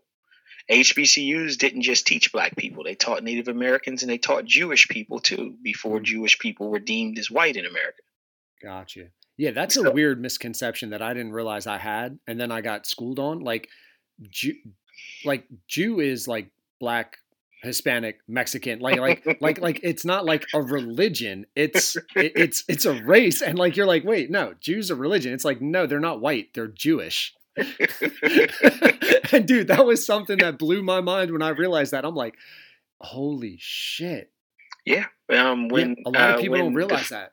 When the early waves of Jewish individuals came to America before World War II, and certainly after World War II, they weren't allowed to go to the predominantly white institutions, which we abbreviate to PWIs. They weren't allowed to go there. They were educated at HBCUs, and then those who were education majors, they weren't allowed to teach at white schools.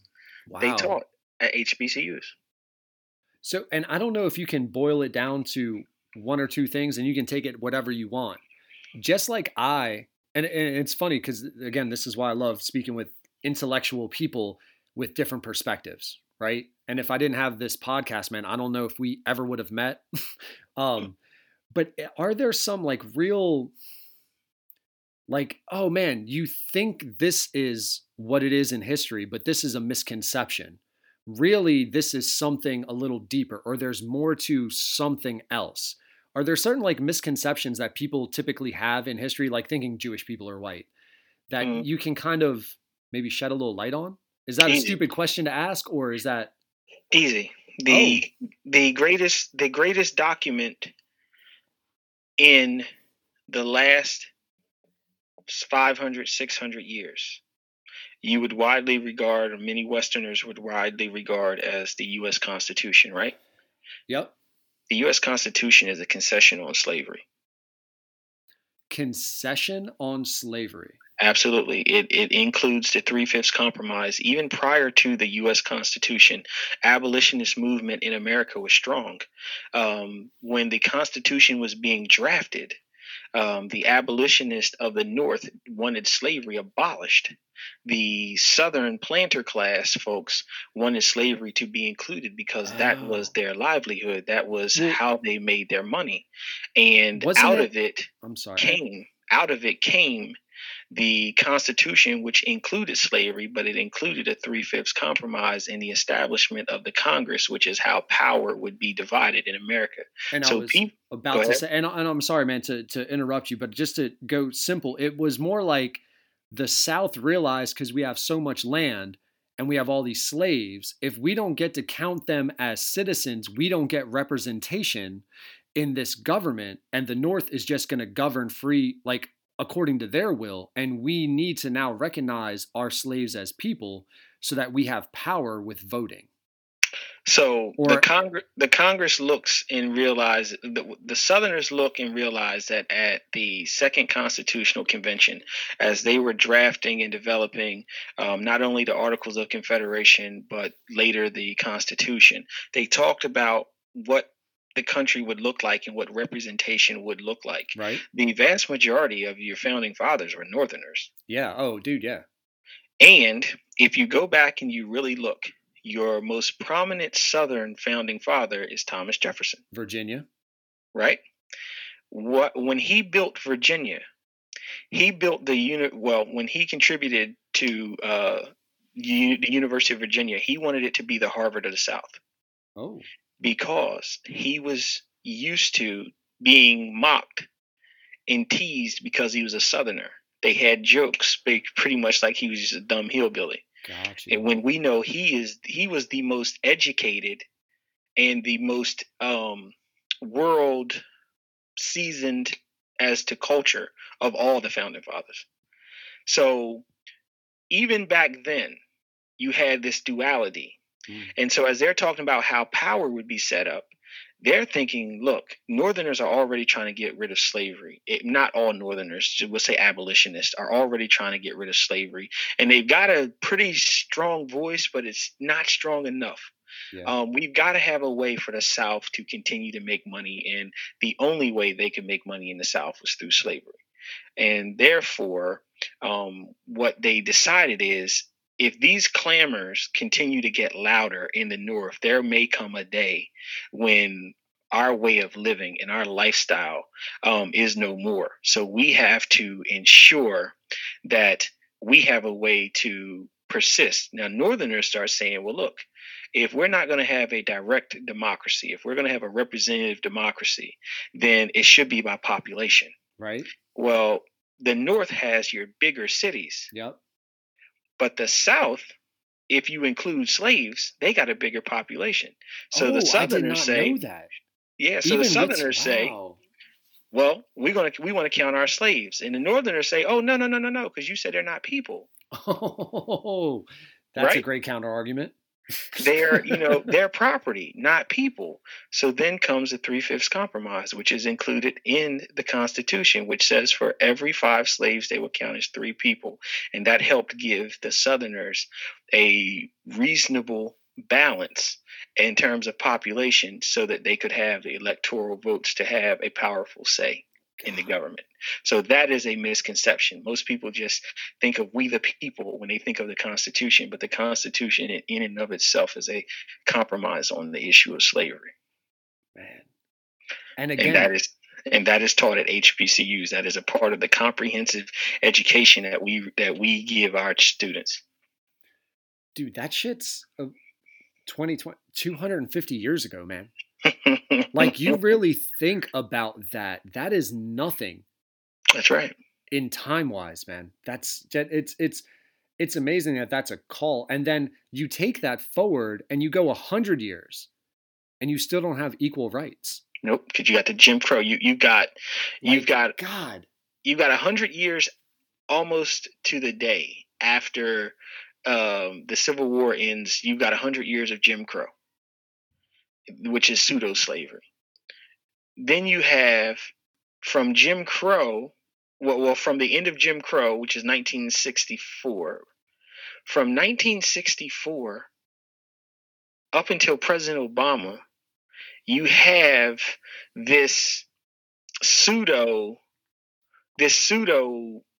world, right, where folks are saying that this is a civil rights era, but it's better than it used to be, but half of the country realizes that it's really not what they say it is until the election of President Obama. And then you kind of see this ugliness come back to the surface. And it's like, it was never gone. If you guys really just listen to your African-American friends, we were trying to tell you that this stuff was there, that when we apply for jobs, when we apply for loans, we get treated differently. So I want to ask 2 things. And again, dude, I'm finding it hilarious that before I recorded, I was like, hey, man, because I knew you were knowledgeable, but I'm like, hey, I'm going to kind of like keep putting it back on you. And you're doing a better job telling me about you than I am asking about you. But I'm so fucking enthralled by your knowledge, man. I got to be honest. Like, I geek out on this shit. I know nothing about Jim Crow other than that's a thing that's said. Do you know what I'm saying? Like, I've never actually researched or understood the importance and the meaning of it. Do you mind giving me a breakdown of that, easy. Or is that? So it's easy. So after the fall of slavery, you have a world now where white people used to be able to enact terrorism legally on blacks because blacks had no redress in the courts. Okay. So now slavery's over, and the three, what's known as the Reconstruction Acts, the 13th Amendment, 14th Amendment, and 15th Amendments are passed. 13th Amendment frees all slaves because the Emancipation Proclamation only freed slaves in places that Lincoln had authority over, which was Washington, D.C., and places in the North. So talk about a misconception. I'm sorry to cut you off, dude, but that's a huge misconception I had no idea of. Right. Wow. Right. It had the Emancipation Proclamation had no jurisdiction over any of the places in the South because it was an executive order.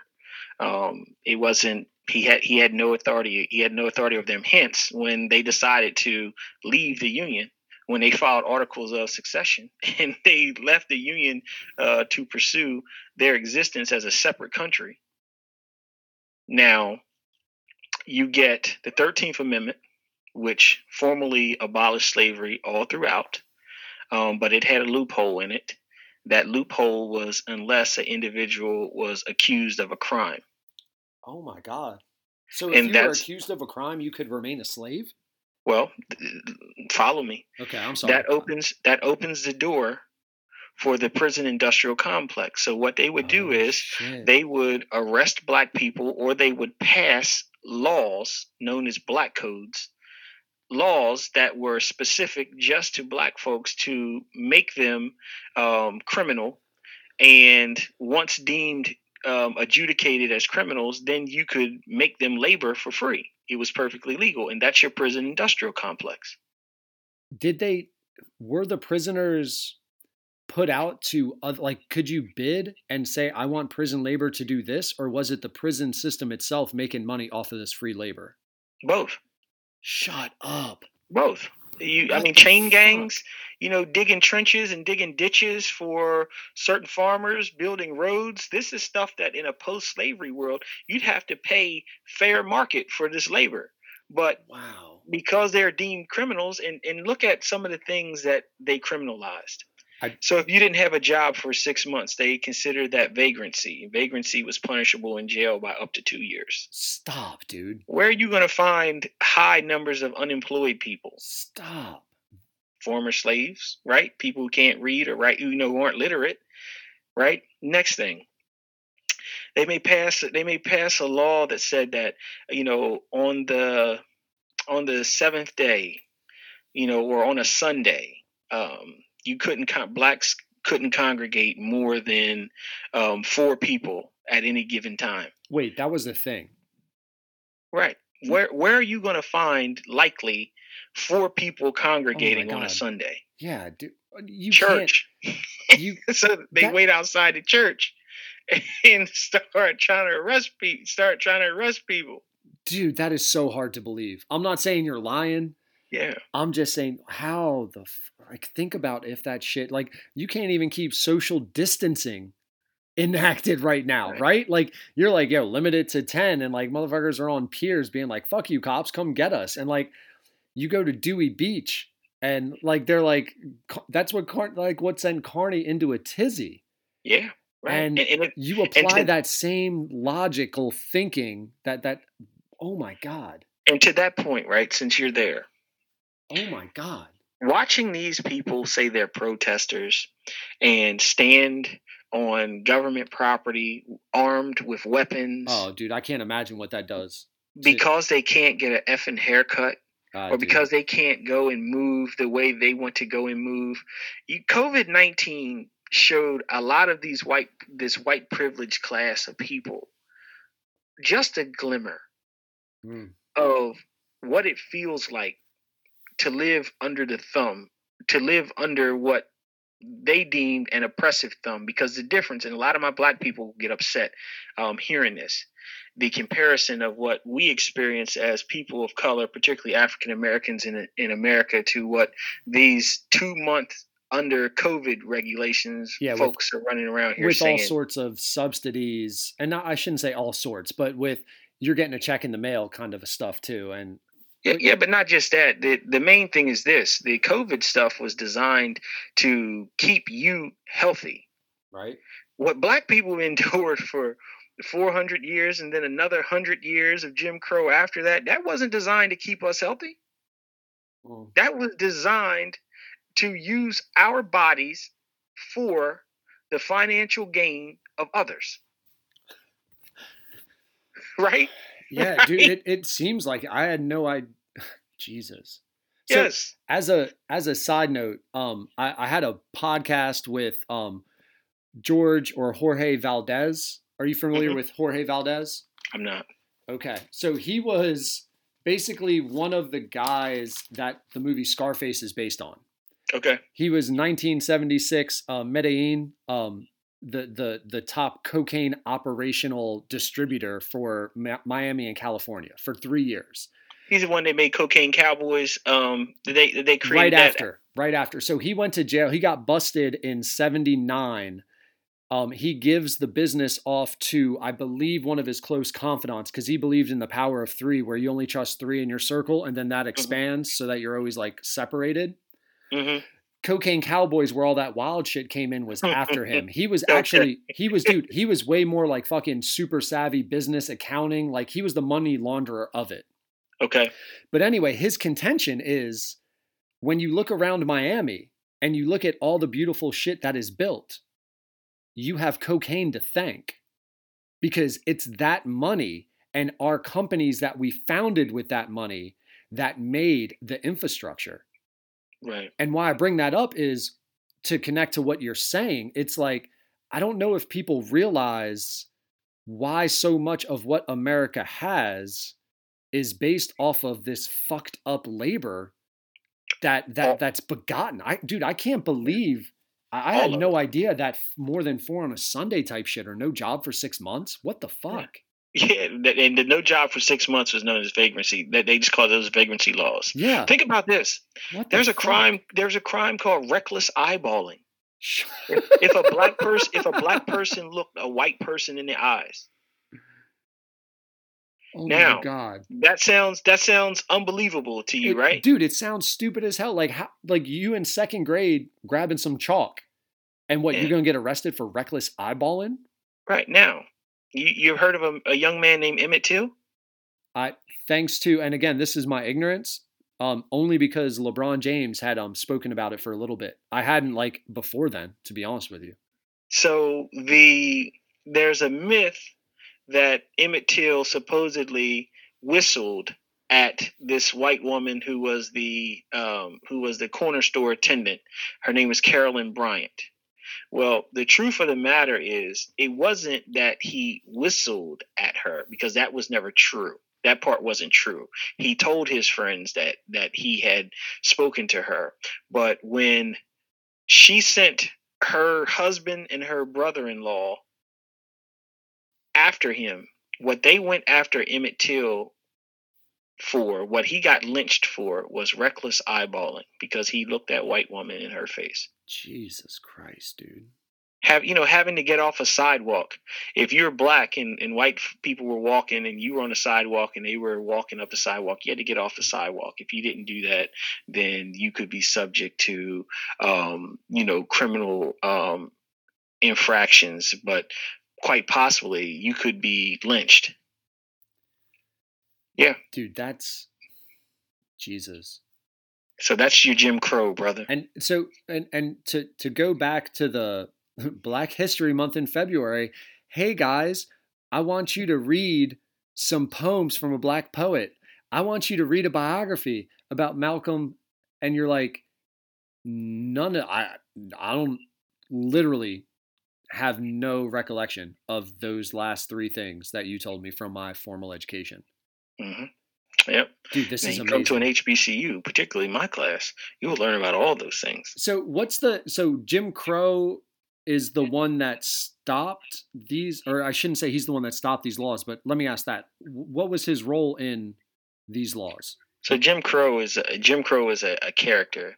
So there's something known as minstrel shows, which were where white people would put black shoe polish on their face and exaggerate their features, or black people also known as minstrels, they would sometimes exaggerate their features but wouldn't use black shoe polish, and they would sing and dance and degrade African Americans and as stupid, incapable of being learned, and just buffoons. Gotcha. So one of the most famous minstrel characters was a character named Jim Crow.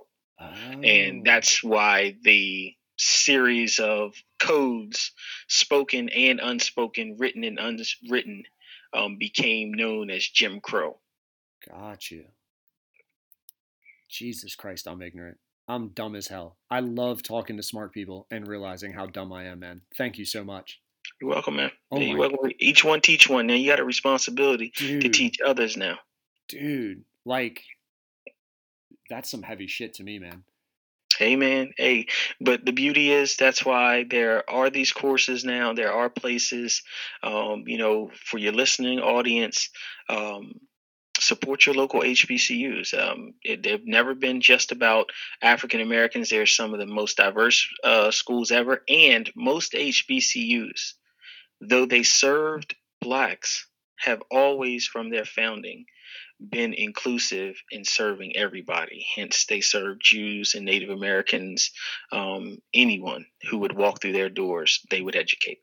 So is it stupid to say it's a decent play if you're white to get a minority scholarship to a HBCU? Absolutely. And that is how it works. White people get minority scholarships at HBCUs.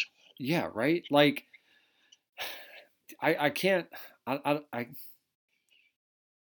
I'm a little upset at my guidance counselor now, man. Because, dude, I'm growing up same place you are, dude. And to be honest with you, I went to the military. But I literally, aside from Del Tech and University of Delaware, no idea what Del State was about. And it's like, why can't that kind of experience be not only brought up to black people, but white, to every student, to just say, hey man, this is something that's worth going to, broaden your horizons. Yes, indeed. Jesus, man. Talk about some fucked up institutionalization of education, man. Yep. God, I feel so much smarter. I feel like a dumbass that I thought, so in my head with Jim Crow, I literally, again, never having researched, never having really, if I learned, I wasn't paying any attention. I thought it was some sort of court case where Jim Crow was an actual individual that then set laws in order. Do you know what I'm saying? Or created some sort of precedent. I had no idea that that's a character. No, just a minstrel character. That's so fucking pathetic that I don't know that. It really is. God. Hey, now you do. Thanks to getting to know you. Man, look at that plug, dude. Look at, man, marketer. I love it. All right, yeah, let's go there, man, because, and Jesus, you're so much better at this. You can have my podcast, by the way, because you're so much better at keeping shit on track, Cliff. Talk about what you're doing with the news. And what's your slogan that I love so much? So, I hashtag CHNN for the Cliff Howell News Network. I don't break the news down. I don't break the news. I break the news down. I fucking love that, man. Just like you've been doing for me. And how do you get to, how is that a side interest of yours on top of education? My undergraduate degree is in political science. So, you cannot get a political science degree and not be knowledgeable on the government and also current events. It is something that always stuck with me, something I was always fascinated with. And then also I've always sharpened my knife by making sure that I read material and then I may look at the news to see how other people interpret the same material that I read. Typically on my news feed, I talk about stuff and I beat the mainstream media, sometimes by weeks, but lots of times by days. I will have hit that on my news feed days earlier than they get it or that they're talking about it. And that's because I see and read and get the information largely in the same way they do. Internet is one of the worst places to get news. Where people really need to get their information, they need to go back and get newspapers. Real journalism still takes place in newspapers. Really? Why do you think that is? Because everyone can click like just like me with this podcast, I could have some fake person come up and spout off like Jim Crow was an actual individual and he was a hardened criminal and like say that shit. You click publish and now it's like news. Yep, that's part of it. I think the other piece is, so in our tribalism, lots of times we don't look at news for information. We look at news for confirmation or validation. 100%. Newspapers, print media, they're still subject. And I don't want to say that you can't get good information on the internet. I don't want people thinking that's what I'm saying. I'm saying you have to go to reliable and trusted sources on the internet. And the internet, lots of times, because it's commerce driven, they give you headlines for clickbait. You don't have that same ability like you do when you pick up that newspaper and you know that buried on page C3 there is your favorite columnist, the one who does these in-depth investigations that some people might find interesting or some people might not, that his column is always there. That's where you're going to find most information that is not being spoken to on the front page. You're going to find it there days and weeks earlier than it gets to the front page. Dude, I love how you just said the internet's for commerce, because again, it's .com for a reason, right? And so many people don't realize that everything that gets published on, well, I shouldn't say everything, but the majority of things that get published are to whatever, give you cookies, make you look at an ad, like they're designed to bring in revenue, where the newspaper just has a bunch of blocks that they need filled, and the revenue is predicated upon the information being good and filling up whatever 40, 50, 70 different pages of things. That's such a great point versus like one little blog or one little article that can get posted for a headline. Can you imagine what Vietnam would have been like? Oh my God. If the internet was around? No, dude, no, because the Vietnamese on social media, think about that, dude. Yeah. You see what China did with like protesters and social media. What if like Vietnamese videos get leaked out and you're like, that's what we're fucking doing? Yeah. Look at what ISIS did. Look at what ISIS did using the internet, and what Al Qaeda did using the internet. Their recruitment was through the roof. Yeah. And you know that shit was pure fucking propaganda. Yeah. You know it was. Yeah. Right? Jesus. Yeah, take that to Hitler as well, dude. Oh, man. Like master manipulator, get on board with that like mafia styled enforcement. And you're like, what would happen? Listen, if the Russians could do what they did in 2016, manipulating American social media platforms, and they're not even on the same planet as Hitler and the brown shirts were in terms of propaganda and in terms of how to use eliminate a free press and use state-run media for the purposes of washing minds. Yeah, man, because the Russians couldn't even figure out how to make their shit like sound right. Like, it's so easy to see when shit's a bot, I guess, for like someone decently educated, right? You're like, what the fuck is up with this tense? How come you don't have an apostrophe? There are no capitals. There's no periods, whatever. Like, right? Misspellings. Yep. But like, you put that versus a suave motherfucker, and it is manipulative as all get out. And dude, I'll see it on Facebook and it drives me nuts. Dude, someone was fucking posting this picture about like, China just had their second worst COVID breakdown and 118 million people are in lockdown again. And you're like, you believe that? Or are you putting that up as like some dumb shit? Like, what the fuck? Like, because you found it on a website? Yeah. Like, do you want me to make a website in 30 minutes and send you some shit? And like, let you know that I need your money? I'm a Nigerian prince. Send me your shit and I'm going to flip it and make you $3 million out of your 10 grand. Like, what the fuck is wrong with you? I don't, man, I don't get why we're such sheep, man. I really don't. The most controversial statement that I'll make on this podcast is that social media made some people forget that they were remedial. Oh, I like that. Right? You go through your social media feed and you think back to the children, you think back to the students who were in the classrooms that had construction paper over the windows so you couldn't look in and see who was in there. Uh-huh. The most fucked up posts on social media come from them same people. Think about it. Go through your that's your exercise. Go through your news feed. Man, that ain't a workout. Like, I'm not getting a six pack with that. You ain't getting me down that rabbit hole. That's a waste of time, man. That ain't no exercise. That's me eating like a gallon of ice cream. You know what that is? That's me getting closer to your 330.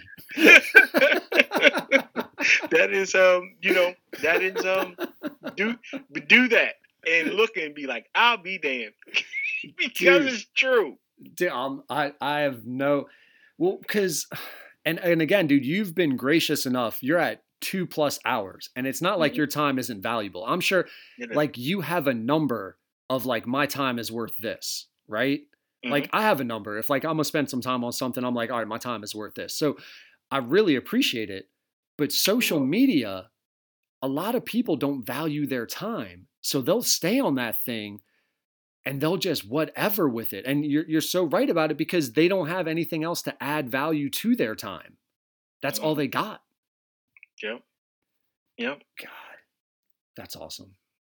Yep. So you're welcome, man. I said, and I felt strongly about this when I realized that you were local, you were hometown, or on a home team. Dude, so appreciate it. I've done interviews for different podcasts and for people all over the country, and anytime I can, because I podcast too, the Brown Eye Perspective with Tracy and Cliff.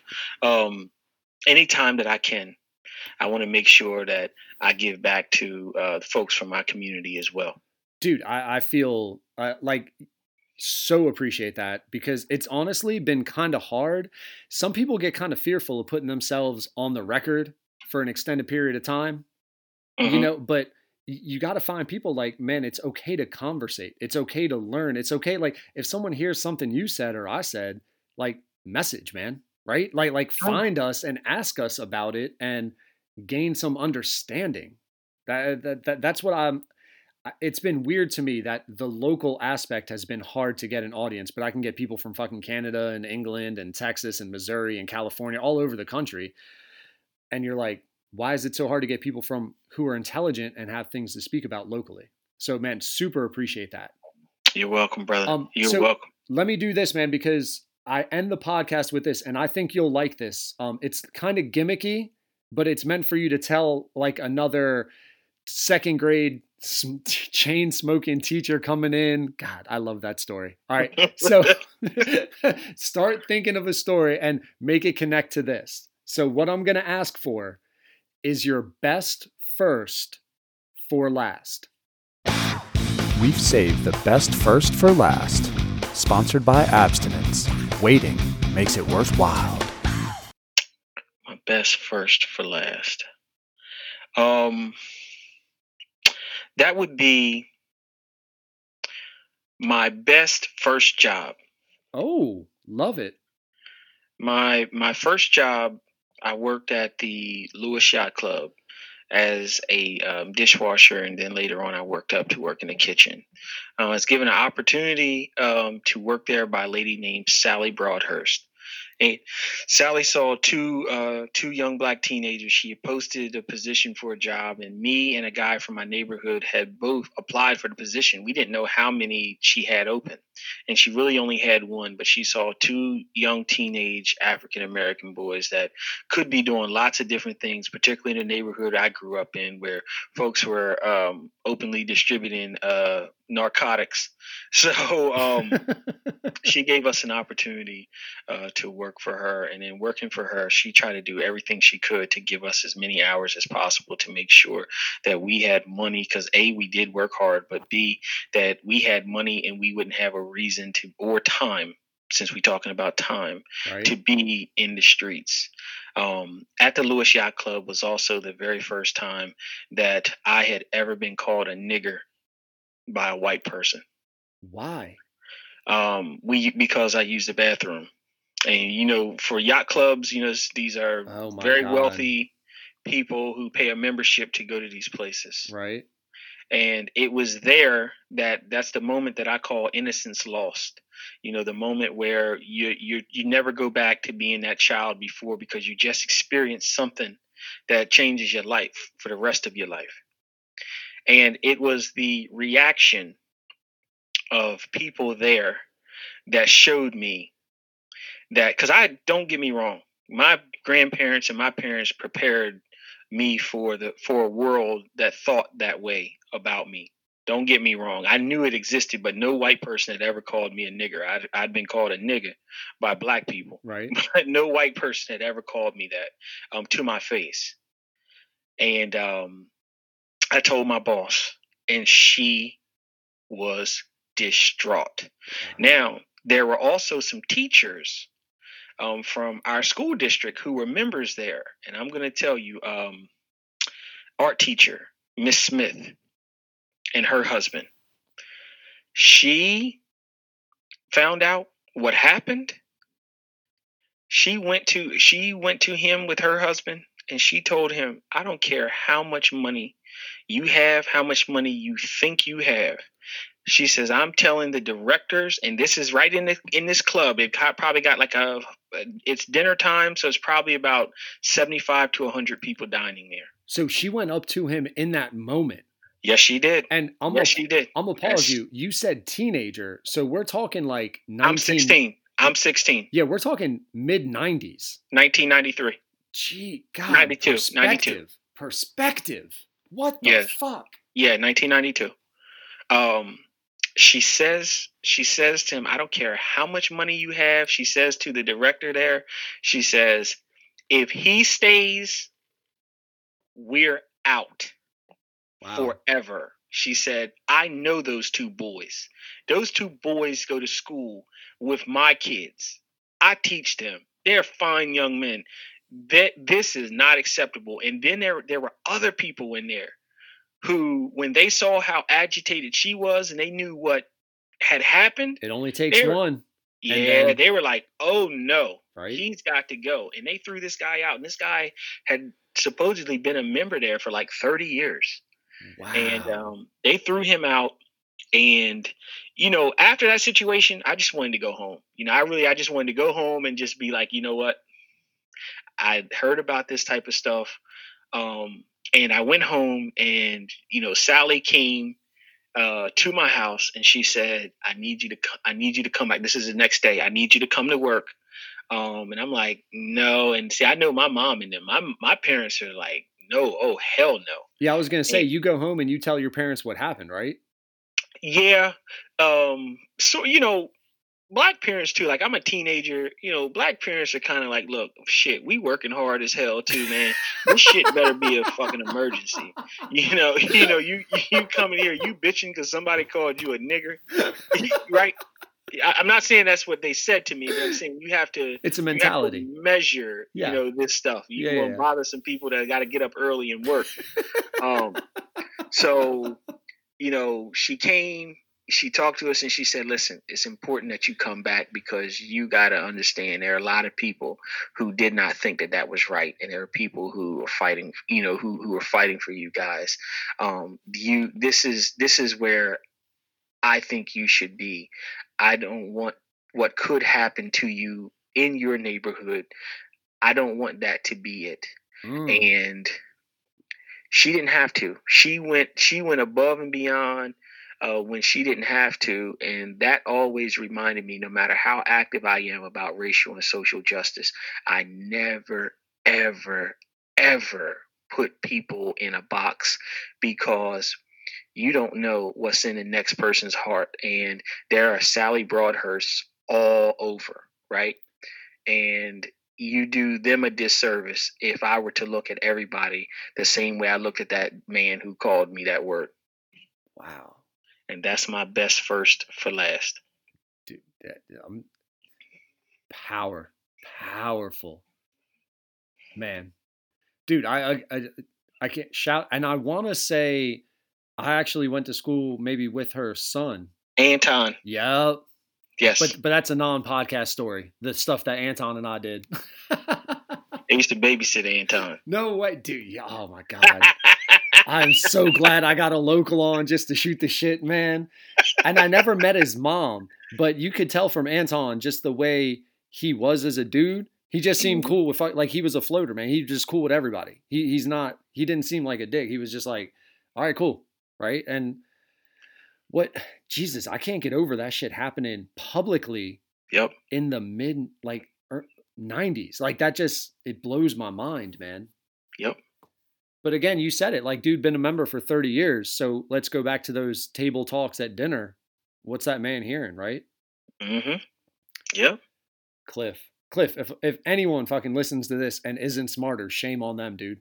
I feel I'm so appreciative of you coming on here and giving this knowledge, dude. And I'm almost shameful that I asked you to focus on stories about you, and then I kept just wanting to pick your brain about your knowledge. It's all right, brother. That's what I'm here for. But dude, it was a great blend, man. It was a great blend. Thank you so much for being the first local. Thank you for going down those Dr. Morris stories with me too. That shit was so enjoyable, dude. Yes, sir. Yes, sir. All right, man, dude. It was great getting to know you. Thank you so much, Cliff. And take care. All right, appreciate it, man. Bye.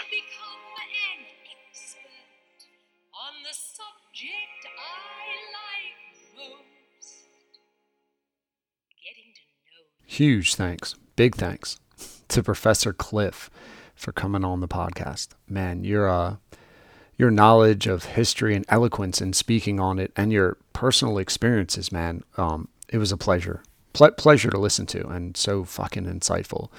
Really appreciate your time and knowledge, man. Thanks to AndrePsyche.com, AndrePsyche.com. I guess I need to start saying Andre.Psyche.com, or is it AndrePsyche.com? Maybe you'll have to Google it. For sponsoring the pod. If you're looking for a gift that you want to be completely original and even customizable, this is the website for you, even though I don't know its name, AndrePsyche.com. And finally, friend, follow, subscribe, rate, review, comment, support the pod on any platform, including Patreon, since we're spelling stuff, Patreon.com. Just search us, the pod, that is. It's all one word, Getting to Know You Pod, and we'll be there. Thanks for your support. Later.